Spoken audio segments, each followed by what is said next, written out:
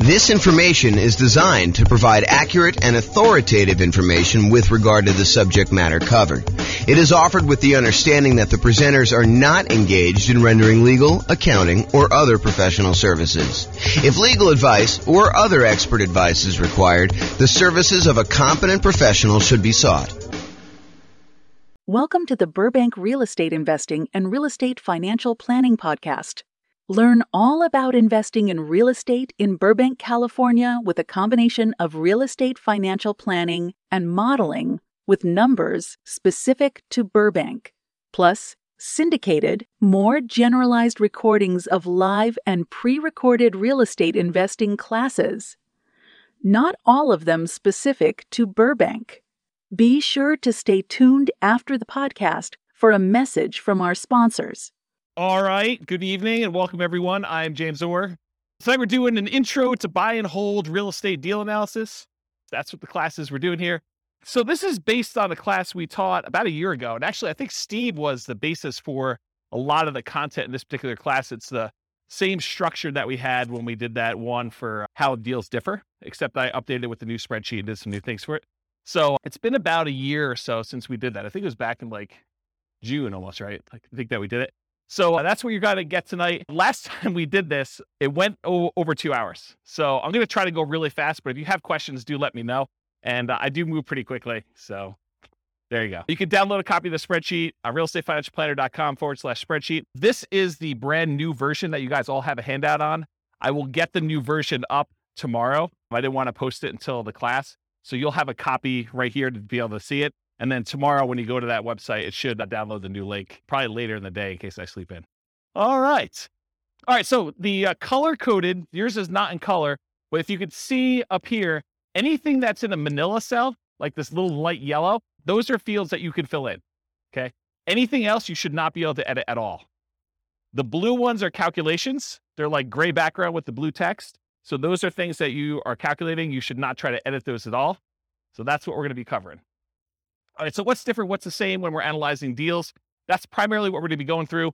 How does deal analysis differ for single-family homes, duplexes, triplexes, fourplexes, commercial properties? Those are all going to be kind of questions we got tonight. So who is like the least afraid of me and is willing to call me out on my stuff? I think Kevin probably. Oh, yeah, you might be too. So I think Kevin's going to be the guy though. So if I don't tell you like what's different analyzing a deal, please call me out on it. And if I don't tell you like where to get the number from when you're doing deal analysis, please call me out on that. And you're welcome to back up Kevin if you want to, but I think Kevin's going to be the enforcer tonight. So, all right. So you can use the spreadsheet that you have in your hand to analyze any type of buy and hold deal plus nomading. Are we have any nomads in here? Quite a few. Okay, good. So you guys can use this as your deal analysis for doing that. House hacking, any house hackers? Renting out rooms and stuff. Yep. So you can use the same deal for that. Partnerships, lease options, lease purchases. You technically can use it for this, although there's going to be improvements made that allow you to do even more advanced partnership type analysis. You can do it for the rent part of BRRRR, but it is not designed for you to go figure out buying a property, doing the rehab and getting your money out. That's not what this spreadsheet was designed for. So it's probably not great for that. You could probably make it work, and it's not designed for fix and flip. That's a totally different spreadsheet. Any questions on that? Back to my old habit of asking if there's questions, just turning around, keeping on going. So call out if you got questions and we'll get you the microphone. And so we're going to cover tonight what deal analysis and how does that change based on the type of property you're analyzing, and then where do you get the values from? That's what Kevin's going to be enforcing. And so I'm going to walk you through each input and do that. So tonight, one of the things I struggle with is, how do you teach an 8-hour class in 2 hours? How do you teach someone how to do everything you need to know for deal analysis in a single 2-hour session? It's really, really hard to do. So what I decided to do is help you with just straight up how the spreadsheet works, what you're going to enter, where you get the numbers from. But what I didn't decide to go into, which we have a 2-hour class on by itself, is what makes a deal for you. So that's more like establishing your buying criteria. Like, how do you determine when you put the numbers in there, should I buy this or not? So there's a 2-hour class on that already. I'll probably reteach it at some point in the future. And then there's like 2-hour classes on like individual fields in the spreadsheet. There's a 2-hour class on how to get rent comps. There's a 2-hour class on insurance. There's, 2-hour class on PMI. So there's no way I can teach you 2 hours of PMI, 2 hours of insurance, 2 hours of rent comps, 2 hours of, all these different things in one night. So tonight's going to be sort of like how to use a spreadsheet, how to do deal analysis, And then I'm going to ask you at the end to go do deal analysis for yourself. Go do 100 deal analysis examples so that you get good. And then you'll determine, hey, what is a deal in my marketplace for me? Like if I'm looking at 100 properties, what is it going to be that's going to be a good deal and what's not going to be a good deal? Okay, so that's what's going on there. All right, so follow along in your spreadsheet. And my intention of giving you the big version of the spreadsheet, not just giving you a small one, is for you to take notes right on this. So go ahead and write notes. Anything that you think is important for you, go ahead and do that. The second handout you have is all of the overrides. You're not really going to do anything with this tonight. You might make one note or two, but it's really just for you to know that there's a reference for it.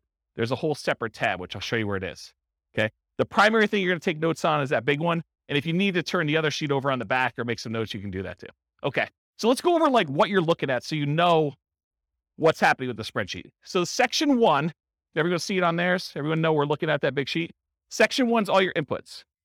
And my intention of making this spreadsheet the way it is simplify the number of inputs you need and don't clutter the spreadsheet with a whole bunch of extraneous data that you don't need, right?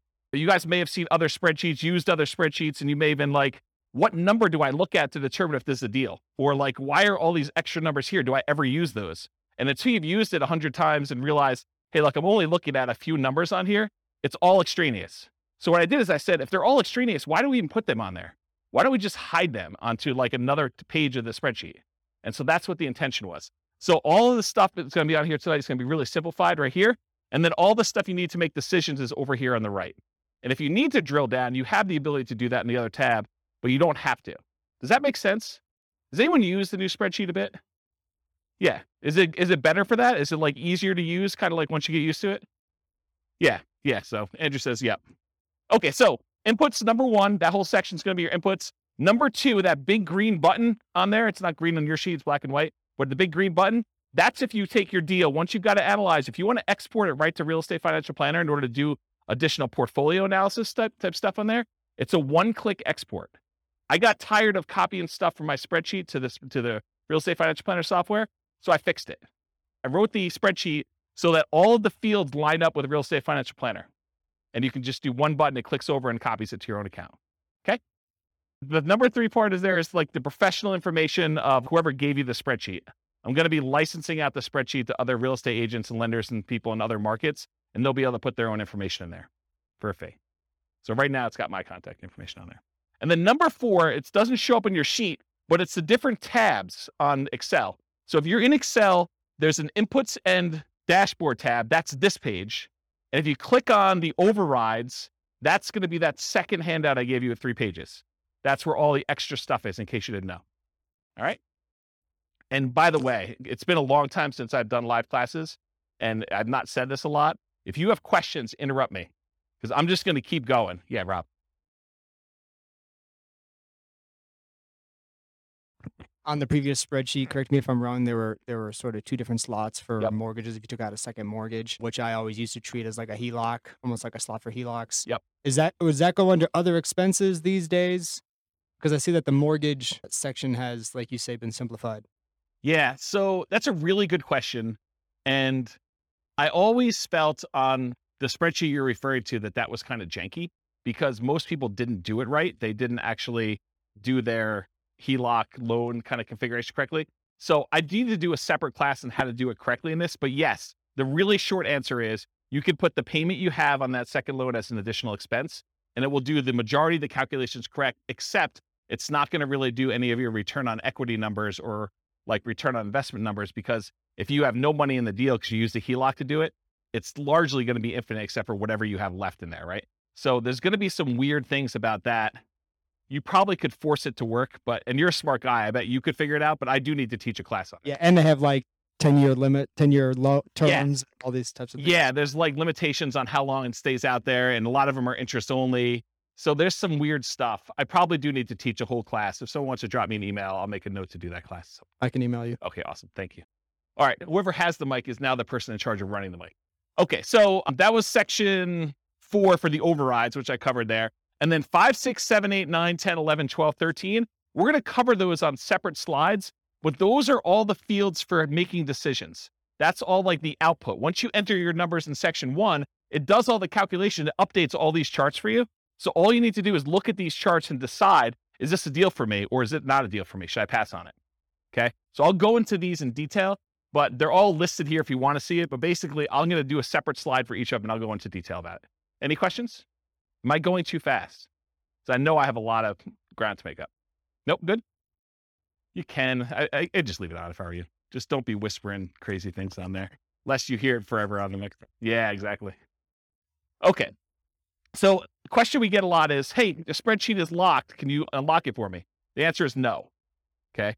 Everything that you need to do is unlocked. All of the fields you need to edit are manila. If it's not manila, you don't need to edit it. It's like a calculation. So you do not need to do anything. All the functionality you need is already there. Okay. Anything you should be able to value for is manila background. It said that. Anything else locked down so you don't edit something accidentally. You cannot sell this spreadsheet to other people. I need to say that because someone tried to. You can't brand the spreadsheet to your business. You can't just stick your logo on there and use it. I may offer that in the future. If you want to share it, go ahead and send someone a link. Send them to the link to realestatefinancialplanner.com/spreadsheet. It's free. Okay. And if you are an Excel expert, if you're like, look, James, I really need to make an advanced modification to this. I'm an expert in Excel. I know what I'm doing. I'm not going to screw it up. If that's the case, then the protection that Excel puts on there is like a childproof lock. If you're an expert, you should know how to overcome it. And if you don't know how to overcome it, then you shouldn't be messing with the spreadsheet. Right? Andrew's laughing because he knows. Yes.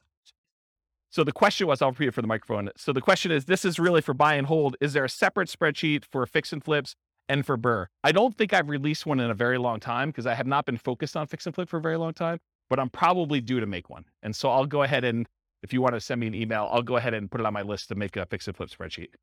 The challenge with fix and flip spreadsheets for a lot of folks is there's really like 3 major ways that people analyze fix and flips, and they're all slightly different. And so I need to be able to make the spreadsheet in a way that you can do all 3. So I'll have to think about exactly how I would structure that. Because I used to, a very long period of time ago, I used to cater to fix and flip people. That was like my niche. And my clients, like I'd like really high-end clients that were buying a whole bunch of fix and flip stuff.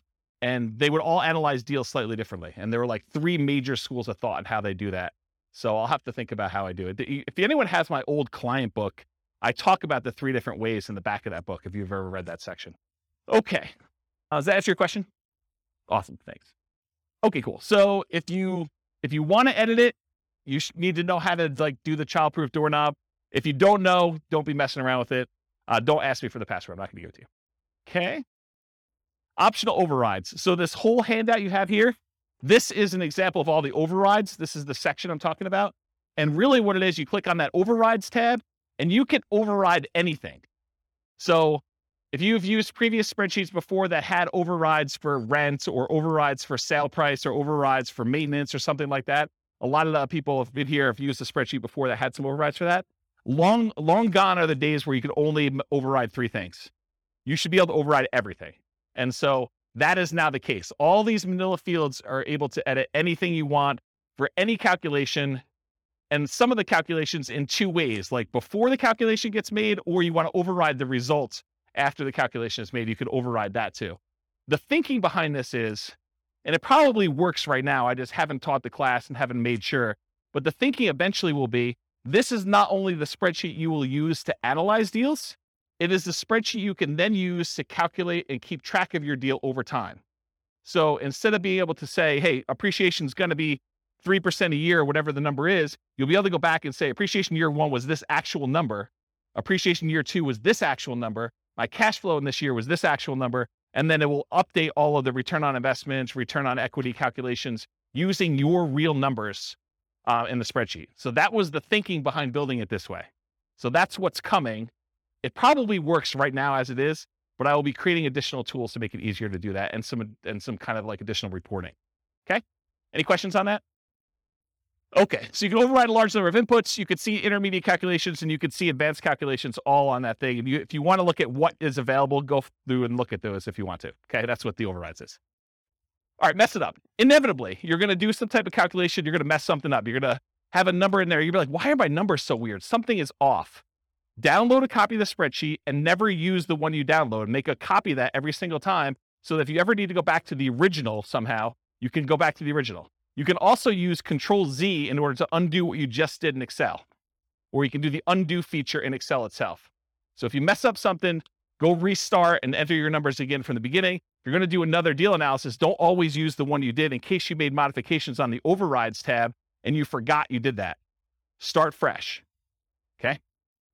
And then save your spreadsheet often. All right, good. All right, so now I'm going to walk through all the inputs for you.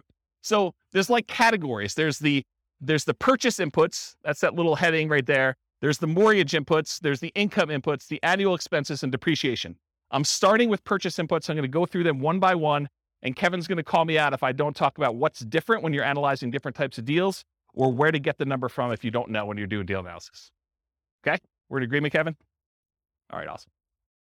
Give him the mic. You just say, hey, you missed something. I'll do it. He's not going to tell me what it is. Well, maybe he is.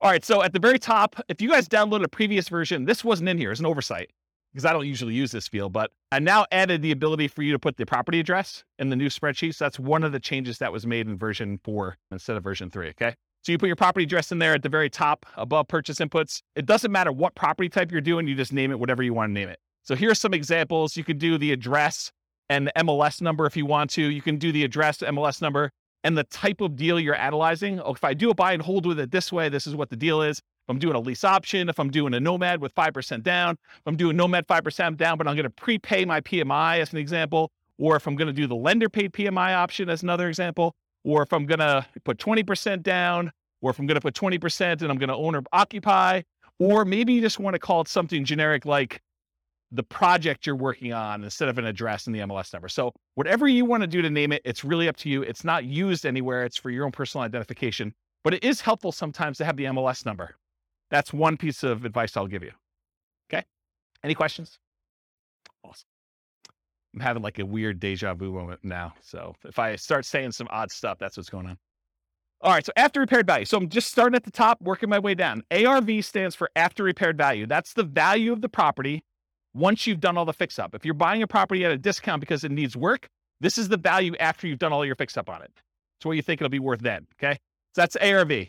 In some cases, it doesn't matter what type of property, it's always going to be that type of number. When buying a property below fair market value, buying at a discount, this will be usually higher than the purchase price. How many people have bought a property in the last year? Did you have to pay above asking price in order to get the property? Okay, so in those cases, your ARV may be lower than your purchase price. Okay? And then you'll probably have negative returns for appreciation that year while you're waiting for it to catch up. Okay? So buy it below there, I talked about that. Some hot markets, you'll be buying it for above ARV, I talked about that.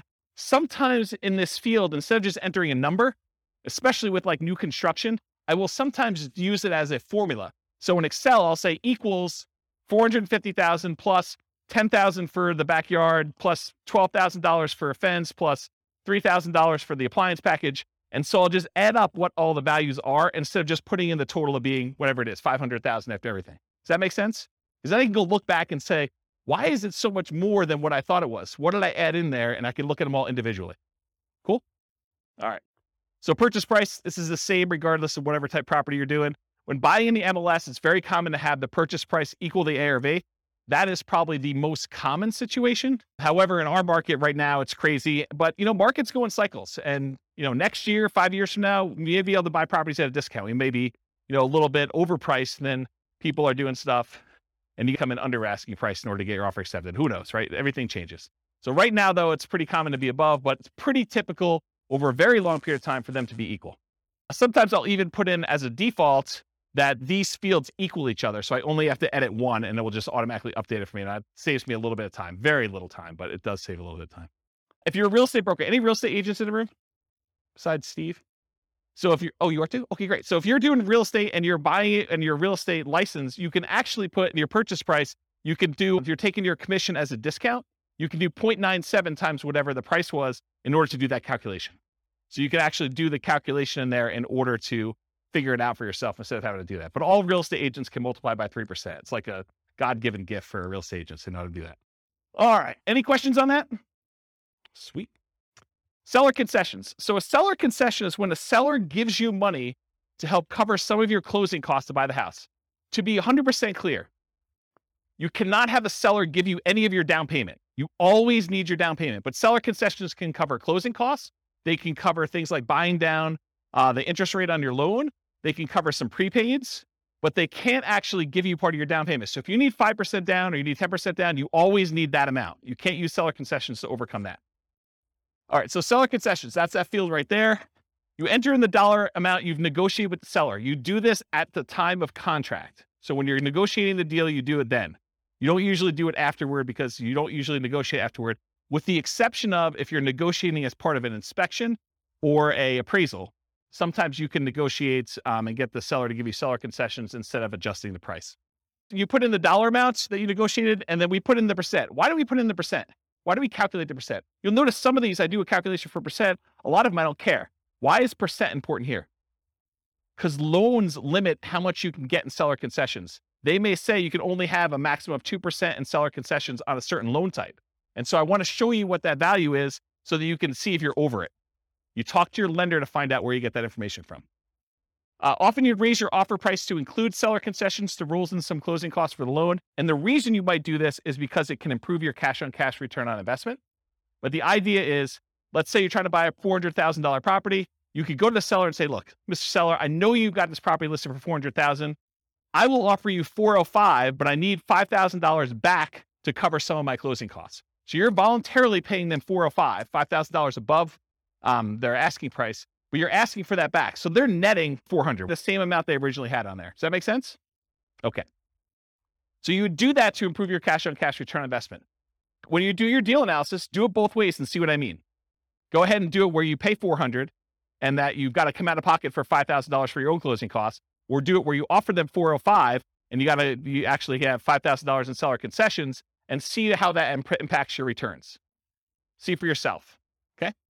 The property must still appraise. You can't say, hey, listen, I'll give you $405,000 and the property's only going to appraise for $400,000, because it doesn't matter. The seller's going to come back to you and say, look, didn't appraise. We were going to try to get you $5,000 in seller concessions. It's not going to go through. We're going to take some of those back. And maybe all of it, maybe more than all of it if it doesn't appraise for $400,000, or it may be partial amount. They may only say, look, it only appraised for $402,000. So I'll give you $2,000 in seller concessions. We'll adjust the price down to $402,000. Okay. This is all part of your negotiation. If you're buying all cash, seller concessions don't matter. Don't bother putting them in there. Don't bother negotiating if you're going to pay cash for a property. Doesn't make any sense. And at least in Colorado, and this may vary in other markets, but at least in Colorado, if you don't use your seller concessions, if you ask for $5,000 and between all of your prepaids and you're buying down your interest rate and everything else, if you don't use the full $5,000, the seller gets the difference. So if you don't use it all, you lose it. Not the whole thing, you lose the difference, whatever you're short. So make sure that you're using that whole amount. Okay? Any questions on that? Down payment percentage. If you ever wondered, hey, James, why do you sometimes have us put in a percentage? Why do you have us sometimes put in a dollar amount? Part of it is what you're likely to get as a number. And part of it is what we need for the real estate financial planner when you export it. Okay. So for example, down payment, you're going to get a loan based on down payment amount. So I said, look, you really should have a percentage here. You shouldn't have a dollar amount. Although you could argue, look, I got $100K, I'm putting $100K down. So it's really a dollar amount. Well, then you got to adjust this percentage until it calculates whatever $100K is for you, or whatever your total investment is for $100K.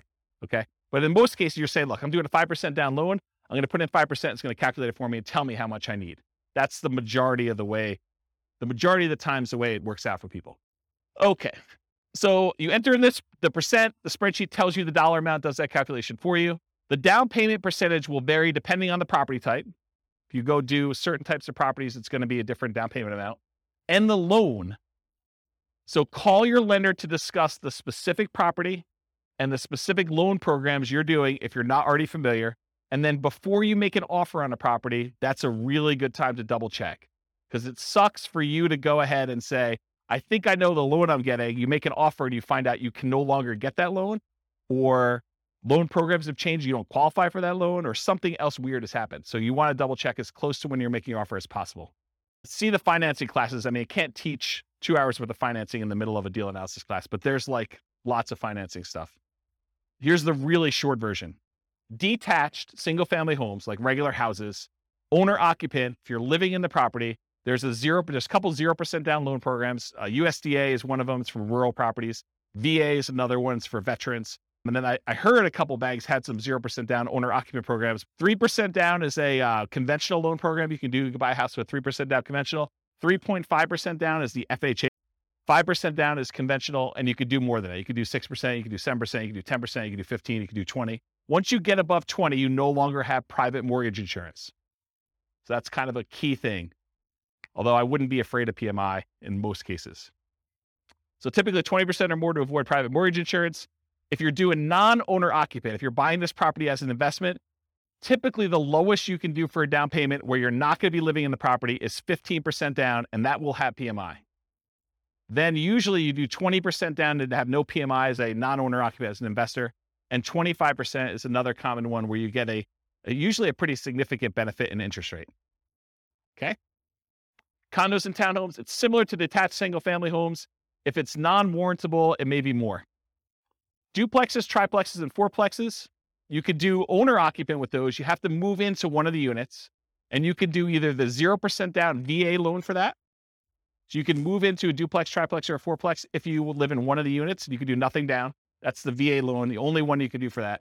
Or 3.5% down FHA. Okay, so that's the two most common ones for doing owner-occupant in the multifamilies. So if you're doing house hacking and you want to move into a duplex, triplex, or fourplex, if you could find one where the numbers make sense, then that's typically. And then for non-owner occupant, it's typically 25% down for this. Okay. 5 units, these are usually considered commercial properties. Owner occupant loans are usually not available. You can move into one of the units and get some type of owner occupant financing with there. So once you get the 5 units and above, that VA or FHA loan is usually not an option for you. Non-owner occupant, typically commercial financing with at least 20% down.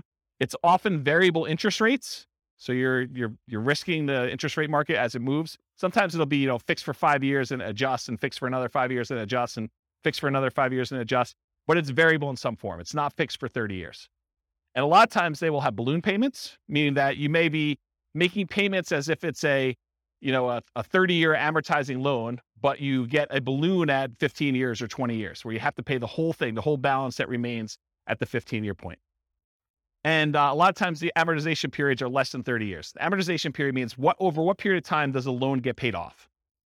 So a lot of times when you do traditional financing, VA, FHA, conventional, it's usually a 30-year payoff period. These tend to be less than that, which means your payment's going to be significantly higher, which means the deal needs to be much better, or you need to put a lot more down in order to have a cash flow. Okay. Any questions on down payment? All right, there's a couple more slides on down payment. So down payment for nomads and house hackers. So for nomads and house hackers, we typically suggest you analyze the deal as if you were buying it with 20% down. Why? Why would I tell you, hey, look, I know you're doing 5% down or 3.5% down. Why would I tell you should analyze this as though you're putting 20% down? Anyone know? Yeah, so Steve just hit it on the head. So basically, you want to look at it, if I were buying this property as an investment, because it's going to be a property that you probably are converting to investment after some period of time. So we want to look at it and say, would I buy this as an investment property? And we do that by looking at 20% down. If I were going to do this with 20% down, does it make sense as an investment? But we're choosing not to invest 20% down when we're doing these house hacking nomads. A lot of times we're putting 5% down or 3.5% down. So what you do is you analyze it as if you put 20% down. Then you go back in the spreadsheet and you look at that and you say, okay, 20%, yep, okay, it looks like I might consider this an investment. Then you go back and you say, okay, now I'm putting 5% down. And then sometimes you get a better interest rate by doing owner occupant most of the time. So you're going to change the interest rate too, and you're going to reanalyze the deal with the 5% down, and you're going to look at it. In a lot of cases, you're going to have negative cash flow.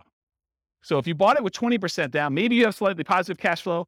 With the way the prices have been going up very recently, because we've been seeing this massive increase in prices, and interest rates have gone like crazy the last 3 months. A lot of these properties with 20% down are not going to have positive cash flow. So if you look at it though, and now you do it with a 5% down, you're probably going to have even more negative cash flow, or negative cash flow if you didn't before. Now you got to say to yourself, okay, and if I don't have to put up an extra 15% down, if you're buying a $400,000 property, put 5% down, that's $20K if my math is correct, instead of having to put up $80,000. So instead of having to put up $60,000 more, am I okay with $200 a month negative cash flow? And you need to make that decision for yourself. That's why we do the 20% down first. You analyze it to see if it makes sense as a regular investment. Then you go and you switch it over to 3.5% or 5%. You say, can I stomach and can I afford the negative cash flow on this property? I'm basically financing, I'm using that in quotes, the rest of my down payment over time. instead of having to come up with that extra $60,000, I'm saying, can I afford $200 a month for the next few years until rents increase and I no longer have negative cash flow? Does that make sense to everybody? It's kind of an important point. Okay. So once you're done analyzing with 20%, reduce the down payment to your owner-occupant down payment, whatever that's 0, 3, 3.5%, 5%, and change the interest rate if you're doing that, if you're getting an owner-occupant rate. And often this will result in negative cash flow. You're financing the rest of your down payment. Do you have positive cash flow if you put 20% down? That's usually what you'd use to make your decision to buy it as an investment. And then how long will it take for the negative cash flow to equal your missing down payment? So if you're doing, I don't have to put up $60,000, but it's going to be negative $200 a month. How many months could you go before you got to that $60,000 that you had to put down, that you didn't? I like to look at that number and say a long time. Okay. And then are you okay with this negative cash flow? And then I usually throw in the curveball because you get tax benefits of owning rental properties. Are you okay with the negative cash flow plus the tax benefits you get by owning the rental property, which is called cash flow from depreciation? That's calculating the tax benefits you get times whatever your tax rate is and how much cash you'll get back on your tax return or less you can pay in on your taxes if you're taking your normal exemptions from your paycheck. And if those two combined, you're okay with that, then you can make your decision whether you want to move forward or not. So when we add regular cash flow plus cash flow from depreciation, the regular cash flow you have plus the tax benefits of owning the rental property, when we combine those together, we call that true cash flow. So whenever you see a reference to true cash flow on this spreadsheet, that's what we're talking about. And I'll jump ahead here because you guys have the handouts in front of you. But this first box where it has like these three things, this first box here, if you ever see it, that shows you your cash flow. It shows you your cash flow from depreciation. And then it adds them together for you in that third bar and shows you what your true cash flow is. So this is a really easy decision for you to say, this is my cash flow. This is my cash flow from depreciation. And this is both of them combined. And you could see they're split column charts to show you which one is which. It's just visually adding them as a sum. Does that make sense? Okay. That's why it's done that way. And I talked about this. Okay. Down payments. There are some really unusual situations. I just want to bring them up to your attention in case you're doing some crazy stuff.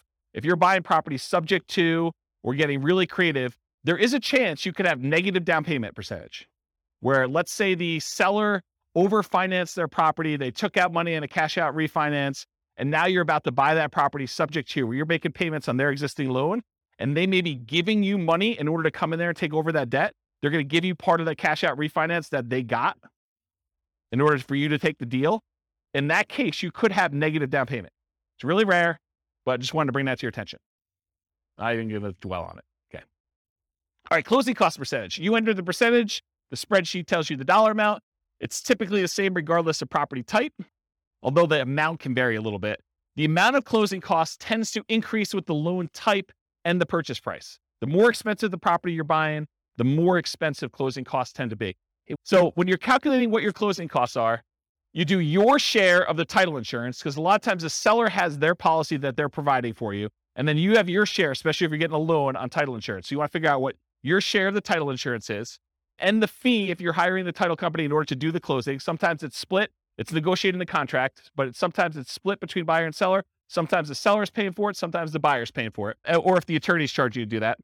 Any upfront private mortgage insurance premiums, if you're going to do a prepaid one-time upfront PMI payment, you put that in there. That's where you're putting less than 20% down. Or choosing a loan lender program that offers this as an option. You don't necessarily have to do that. Any points you're paying in order to get a better interest rate in a loan, you want to include that. In some cases, you choose to take a higher interest rate and have the lender credit you back some money so that you have lower closing costs. So you call the lender and the lender says, hey, look, for a par rate, I'm not going to get into details, go watch the financing classes, but for a par rate, it's 5%. You say, well, what if I wanted to buy down the interest rate? Well, for $3,000, you could buy it down to 4.875. Okay. Can I go the other way? If I took 5.125 voluntarily, if I took a higher interest rate than what you're quoting me, what would happen then? Well, we would give you $3,000 then. Now I need to come to closing with $3,000 less because you voluntarily took a slightly higher interest rate. Does that make sense, everybody? Okay.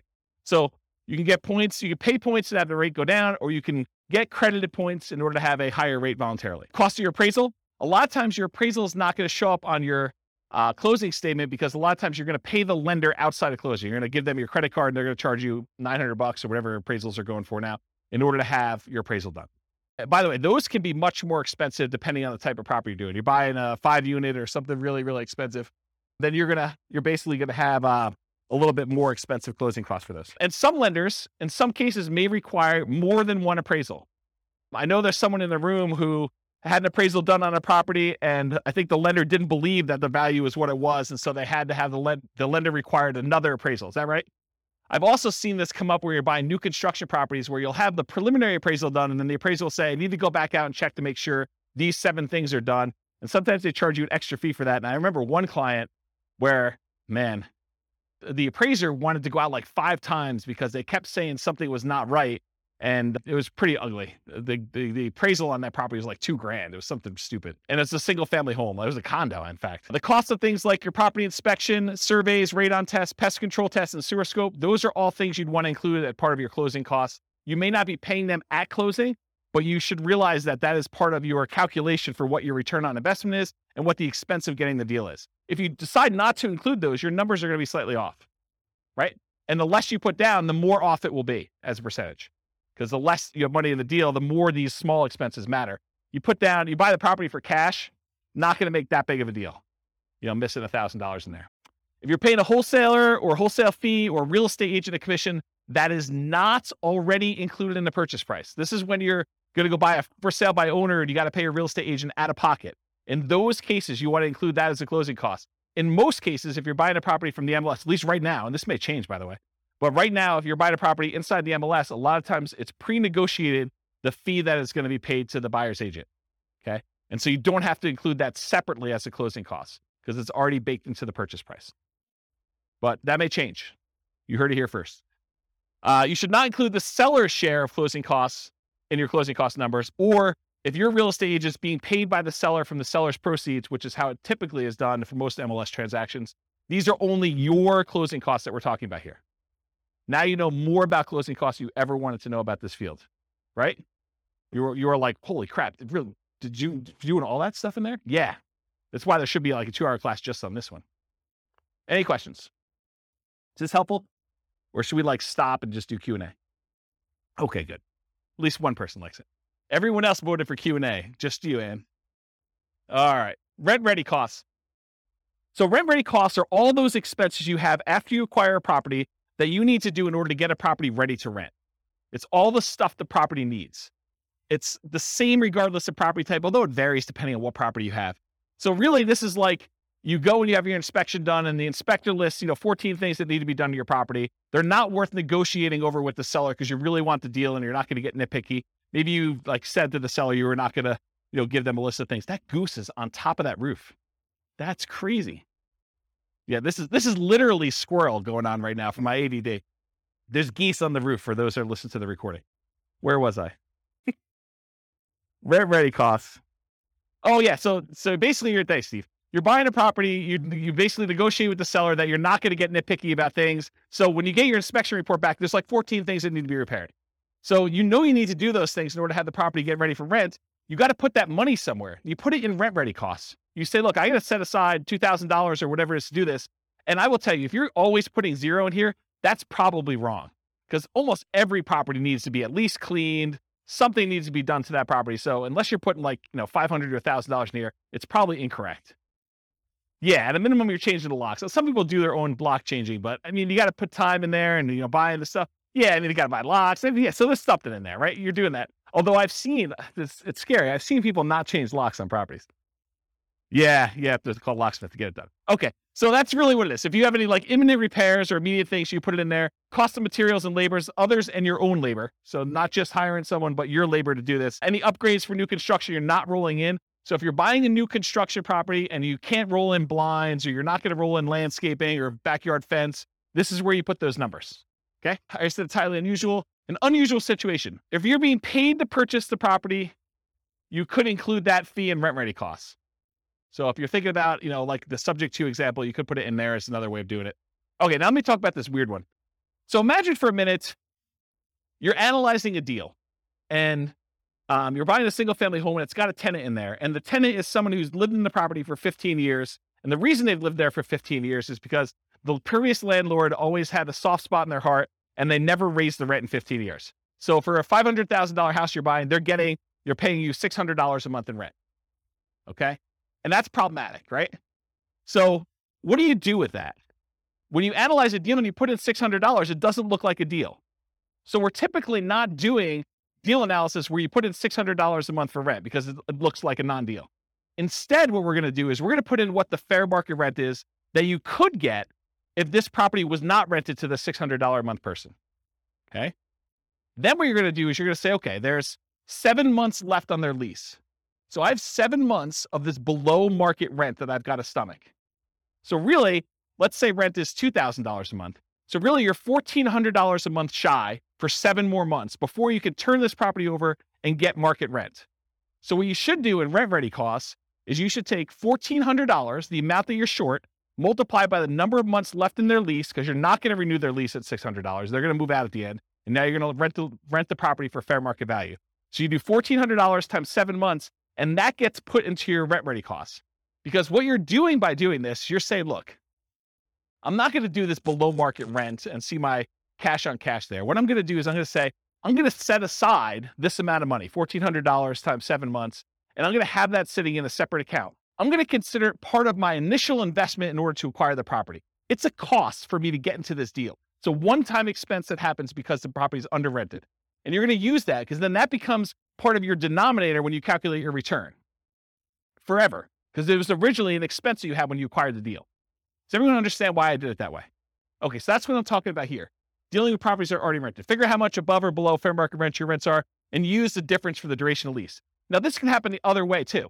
You could find a property where it's being rented for above what you think you can get. They hit a home run. Someone really wanted that property and they paid $300 more than that.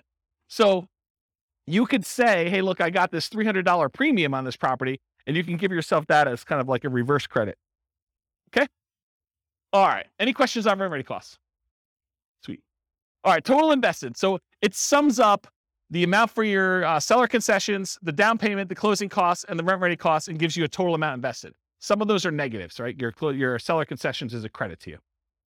So that's what total invested does. It's a calculation for you. You don't need to do it. All right, next section, mortgage. So this is where I am. Following along on the spreadsheet. Go ahead and make notes wherever you want to. I'm on the mortgage section. The mortgage amount is calculated. It's done automatically. It doesn't change based on the type of property. The mortgage amount is automatically calculated for you. It's based on the purchase price and the down payment. Easy. Mortgage interest rate. Where do we get this from? The lender. Do you go to a website and look it up? How many people go to a website to look up what their mortgage rate will be? Yeah, ballpark. That's the problem, though. It's like, what do? You're off by 1/4 of a point or 1/8 of a point. That's problematic, right? That can oftentimes make the difference whether you're buying it or not. In my opinion, you should call a lender and find out. And this changes daily, and that's the challenge. But, you get in a good relationship with a lender, say, look, I'm looking at some properties today. What are rates doing? And they'll give you your number based on your file that they've already looked at, your credit score, and what you've got going on. So let's kind of give you a change. So easy enough, just email them and they'll tell you what's going on there. It will vary depending on the type of property. If you're buying a five unit or more, if you're buying a duplex, you're buying a single family home or a condo that's not warrantable or something like that. Your credit score, so you need to call your lender and get qualified. The loan type, if you're doing FHA or VA or conventional or whatever it is, and whether you're an owner occupant or an investor. So whether you're going to live in the property or you're going to buy it and not move in, that can affect your rate. You can do this, but the spreadsheet's not well suited for modeling changes in variable rate loans. So you could go in there and say, I'm buying this property and it can become variable in year 4 and it could be within this range and just rerun it a whole bunch of times and have it be formulaic, but I don't recommend it. If anything, go ahead and put in your worst case to see how it would perform if you had to. Or better yet, don't get variable rate loans. That's probably the best answer. All right, so I think I talked about that. Any questions on mortgage interest rate? You haven't called me out at all. Am I doing that good or are you just sleeping? Okay, good. That's good enough. Loan term. So this is based on the loan you choose and can vary significantly. The overwhelming majority of the loans you're probably going to get if you're doing buy and holds with conventional financing, house hacking or nomading is probably going to be a 30-year fixed rate loan. Okay. Those are the loans we usually recommend. So in most cases, it's going to be 360 months for this field. If you're doing a 15-year loan, it's 180 months. You can use the formula here and say 12 times whatever number of years you're doing, but for most of you, it's going to be 360. You're just never going to adjust it. And it might be difficult to find 30-year financing for 5+ units, which we talked about before. but you're not going to be able to go ahead and get 30-year financing for buying like, a 12-unit apartment building. It's really, really hard to do. Any questions on this? All right, private mortgage insurance. There's a whole 2-hour class on this, so I'm going to give you the really short version. It's not usually used for 5+ units, any type of commercial buildings, because in those cases, you're usually putting at least 20% down, a lot of times even more than that. It's used when you put less than 20% down on a property. There's an entire class on it. Call your lender for your exact number. You can't go look online and say, what's my PMI going to be? Because it actually depends on how many people are on the loan, what your credit scores are, loan to value, type of property. There's a whole bunch of things that go into it, and which company they're using.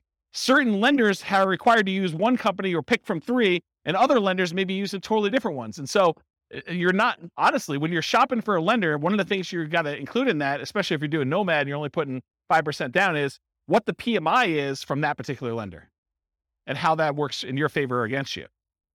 Okay. So enter in the percentage of the original loan balance for this, or guess and check until it matches the dollar amount. So this is one of those fields where I think you're probably going to get a dollar amount, but the real estate financial planner wants it as a percentage, because in case you change the number on the property and you make copies of it and you're buying it as a template in the future, there's reasons we use it as a percentage there. But a lot of times the lender's going to tell you your PMI payment is $114.86 a month. So what you'll want to do is you'll want to go ahead and adjust the percentage until it equals that, whatever I said, $114.86 a month. Okay, so you'll want to guess and check using this percent until you get there. I would, in a dream world, I would give you that number and you can put it as a dollar amount, because that's probably the way you do it. And as I say this, I think maybe I should change it. But the reason why it's done that way is when you copy this to the real estate financial planner account, you're saying, I want to buy this property every year or whenever I can for the next 5 or 10 years. We use it as a percentage of the value, because if you kept it as a dollar, it would always be low. So I don't know, to be determined. If you guys keep using it and you want to complain, go ahead and email me and maybe I'll change it. Any questions on PMI? Yeah. You said earlier you wouldn't be afraid of PMI. Can you just No. expand on that for me? Yeah, so that's great. So PMI is very similar to that discussion I had where I said, look, you're not putting 15% extra down, so you don't have to put up that $60,000 more. PMI is just another expense, so you don't have to put up that $60,000. So if the PMI is $100 a month and you're negative $100 a month in cash flow, now you say it's $200, because it actually includes it in the cash flow calculation for you already. PMI is just part of that expense of being able to not have to come up with an additional $60,000. So you look at your numbers and you say, is this still a good investment for me overall? And am I willing to pay the PMI or not? And you just make a decision, right? If you're trying to acquire a property a year, you're trying to do like, dollar cost averaging or dollar value averaging, depending on how you look at it, for real estate instead of stocks, and you're doing Nomad, you're buying a property every year and you're moving in, you keep doing that, then PMI is an expense of being able to do that, because you don't have to come up with a full 20% down. If you can come up with a 20% down, maybe you don't even move in, right? You just kind of buy properties. But if you're doing 5% and you're kind of conserving your down payments, this is a way to do it, provided you have enough income to support that as you continue to acquire them. Make sense? Yeah. Yeah, it drops off after a period of time for a lot of loans. FHA, not. Yeah, so Nick in the back is saying, with the rapid appreciation we've had, it drops off pretty quick. And yes, that's true, but we don't always live in really highly appreciating markets, right? Like we could see whatever we've seen, 9% a year for the next 3 years, and then we could see some negative appreciation. We could see property values decline because we just gained 27% or 30% or whatever we did compounded. Maybe we're going to give a little back. Don't be afraid of that, right? When you're buying, you're doing like dollar cost averaging or dollar value averaging. If you're familiar with that concept in stocks, you're putting a certain amount of money or you're buying a certain amount of stock, and you're doing that every year so that when the market's up, you sometimes buy. Oh no, it's not plugged in. Oh, so I was saying when you're dollar cost averaging, dollar value averaging, you're doing the stocks, when the stock market is up, you buy fewer shares for the same dollar amount you're invested.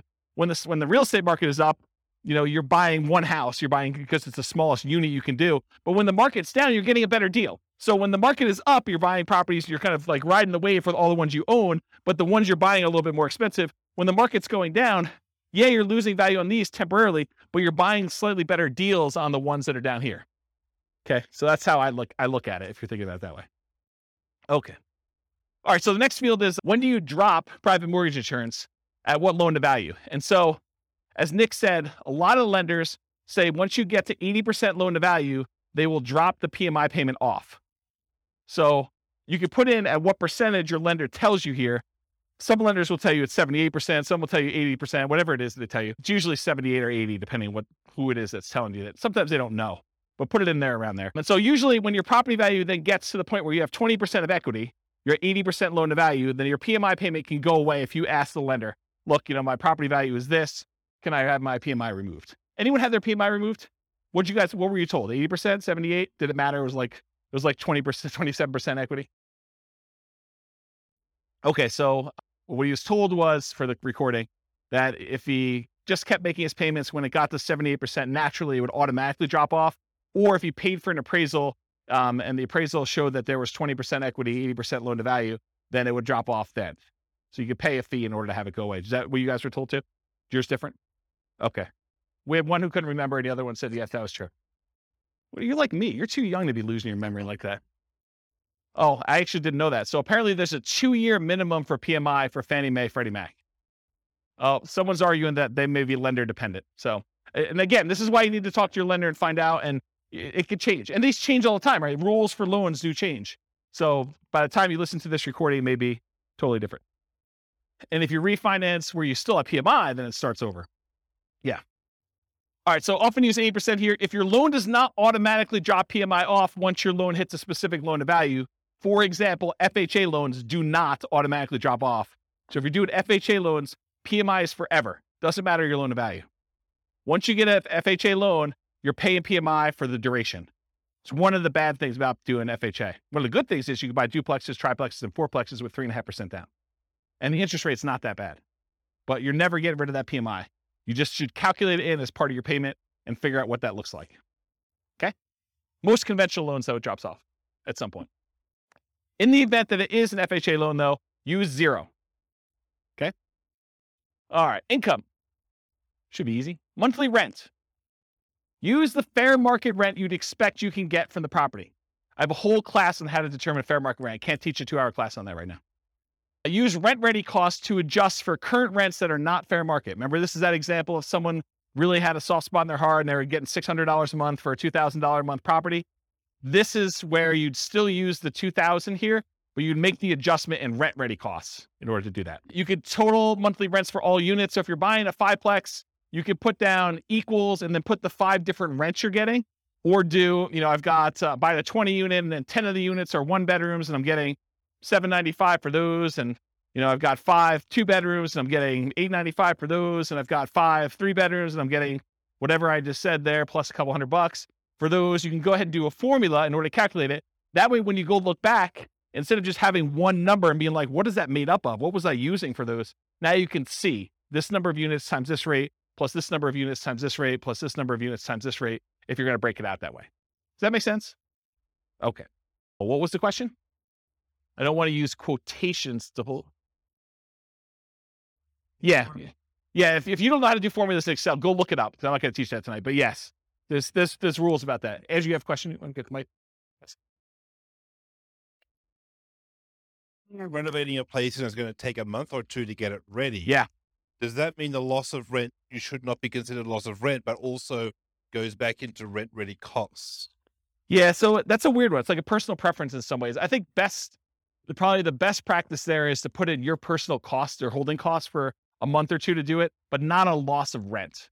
That's how I would probably look at it. It feels like it's a decreased rent, similar to the fair market rent versus the other one. You still got fair market rent, you're just not earning it for a month or 2 because it's a discounted rent because you're renovating. Yeah. Maybe. I would personally, I just put in what my holding costs were as like a expense because your rent was 0. Right. So 0 minus whatever your expenses are is going to be what your holding costs are for that period. So when I said you were getting $600, that's the same calculation, right? Because I guess you had personal expenses. So I'm thinking about the graph about the return in dollars for year 1, because there you're assuming you do get the full rental minus the vacancy. So I was sort of saying, well, that's what you don't get. Yeah. That's interesting. I'm also deeply about when the start of year 1 is, whether it's the day after you purchase or when it's rent ready. And I think it needs to be the day after your purchase. I agree with that. I think it's the day you purchase in case you have a 6-month period. This is sort of like Burr, right? This is the problem with the Burr property. and why the spreadsheet was not specifically designed for that, because that's what it is. You're talking about a BRRRR property. We have 3 months of holding costs while you do rehab, and then you're going to refi or you're going to keep the property and do it that way. So yeah, I'd want to think about that a little more. My gut tells me you put your holding costs in there, but you're saying... My feeling is that we should start like year 1 on the day after purchase, and then anything that's inaccurate after that, whether it's fair market rent that's off because of the old lady thing, whether it's loss of rent for another reason or because it takes you a while to spend the rent ready costs, it doesn't matter. Put that all in the investment on day 0. Yeah. Yeah. That's a good question. Good point. Yes, I'm glad you did it. Glad you came here tonight. That's awesome. All right. So I talked about that total for all the units, bill back for utilities and parts of HOA.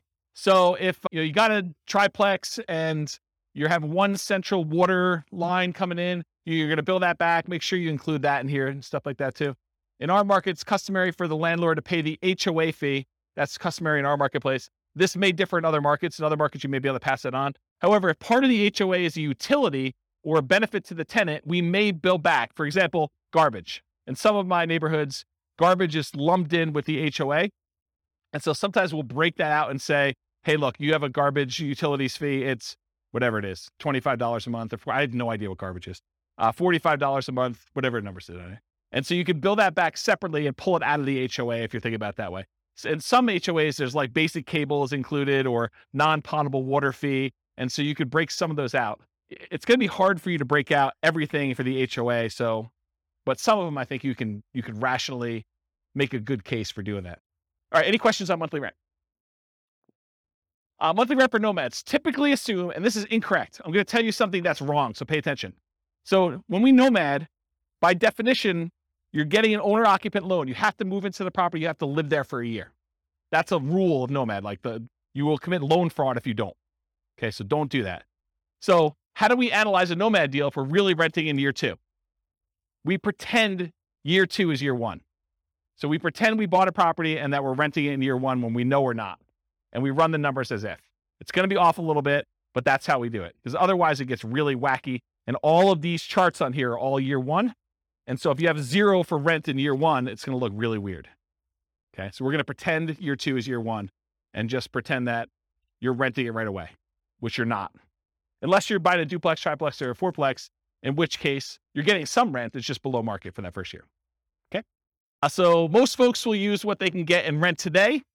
In many markets, this will be slightly lower than what you may be able to get a year from now as rents sort of go up a little bit, especially if you start searching for your...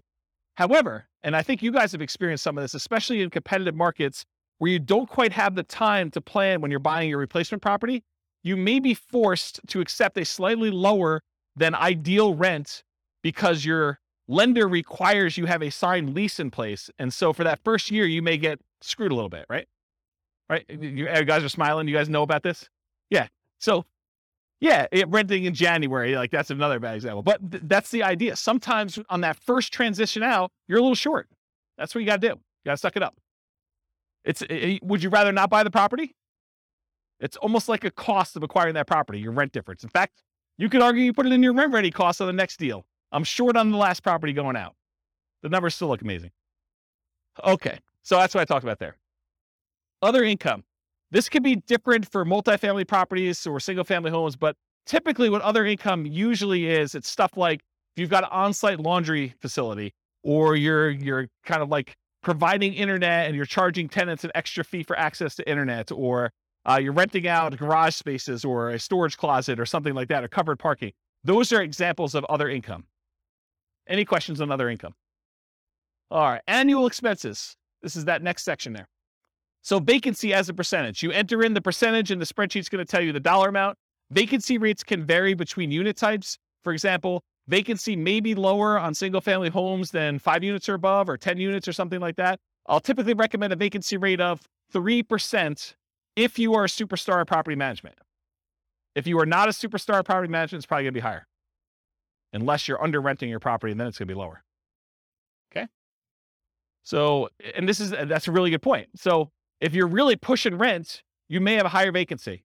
If you're really under renting it, you may have lower vacancy. You're trying to find this kind of delicate balance between a reasonable amount of time to fill your properties at a reasonably good market rent. Make sense? Because rent's not an exact number. Traditionally, we'll see slightly lower vacancy rates for single family homes with it increasing with the number of units. Single family homes are typically the lowest vacancy, then duplexes, triplexes, fourplexes, then large commercial residential type buildings. What you use will depend on your property management skills. Are you starting 60 to 90 days in advance to advertise the property, and the state of your real estate market? In a slower, softer real estate market, your vacancy is probably going to be higher.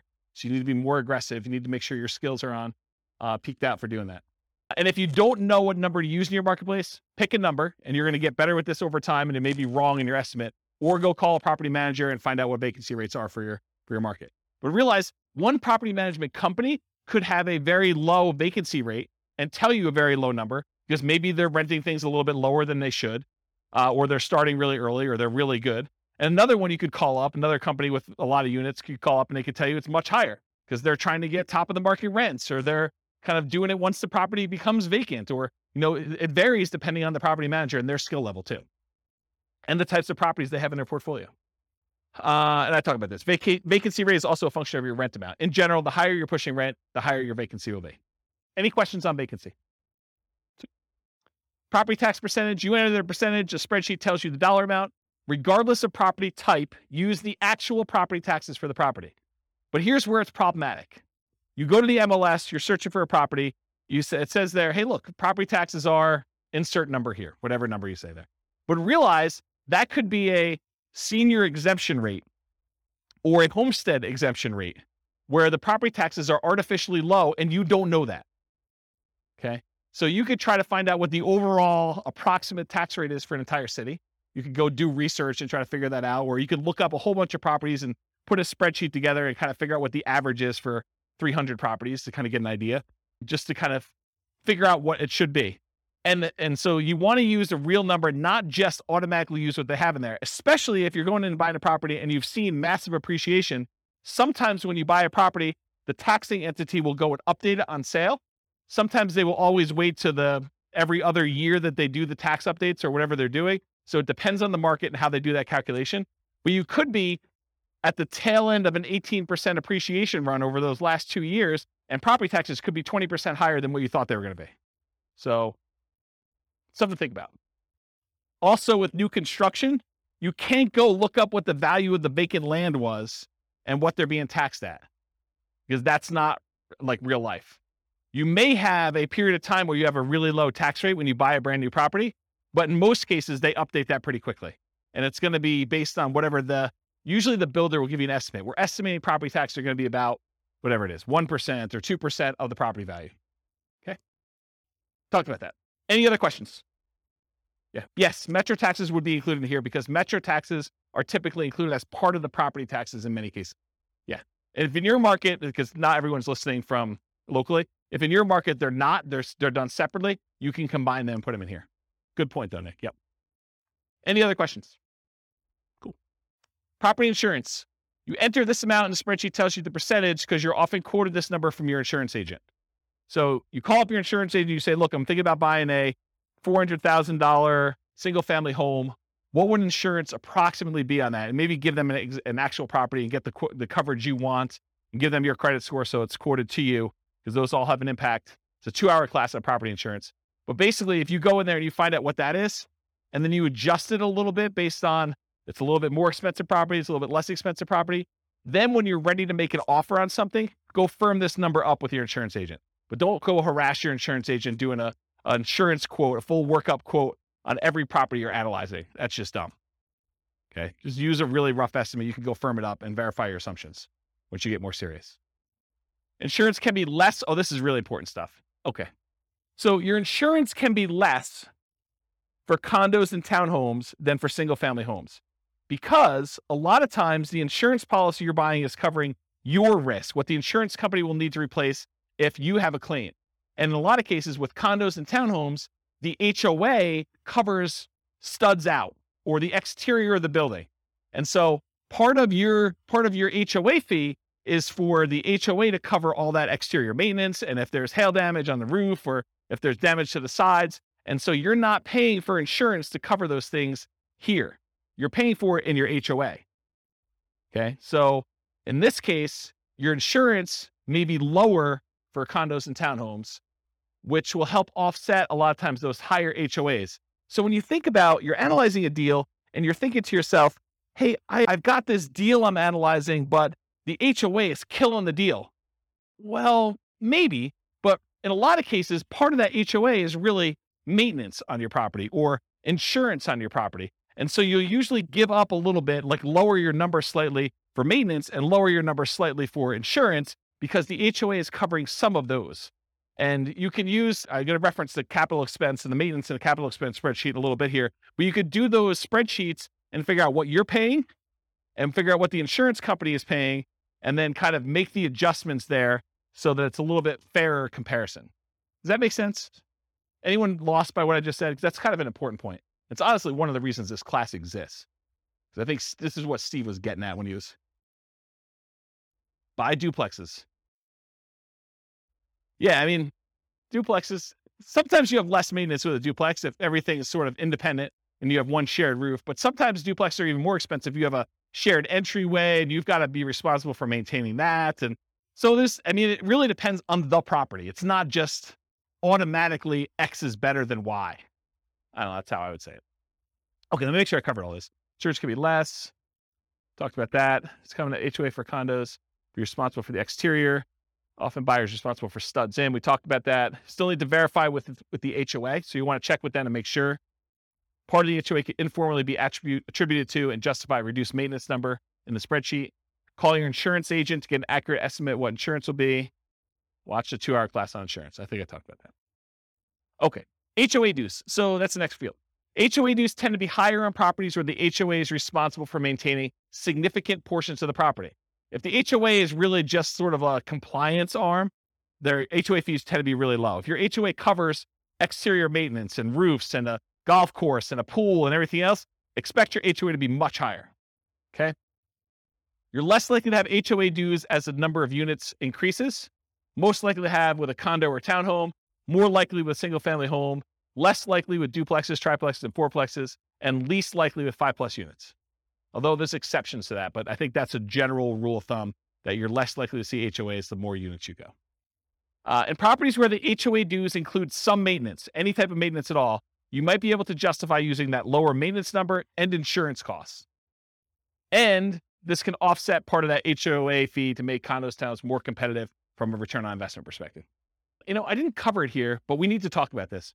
So let's say you're in a big neighborhood and you have a huge hailstorm comes through and, the HOA is responsible for roofs.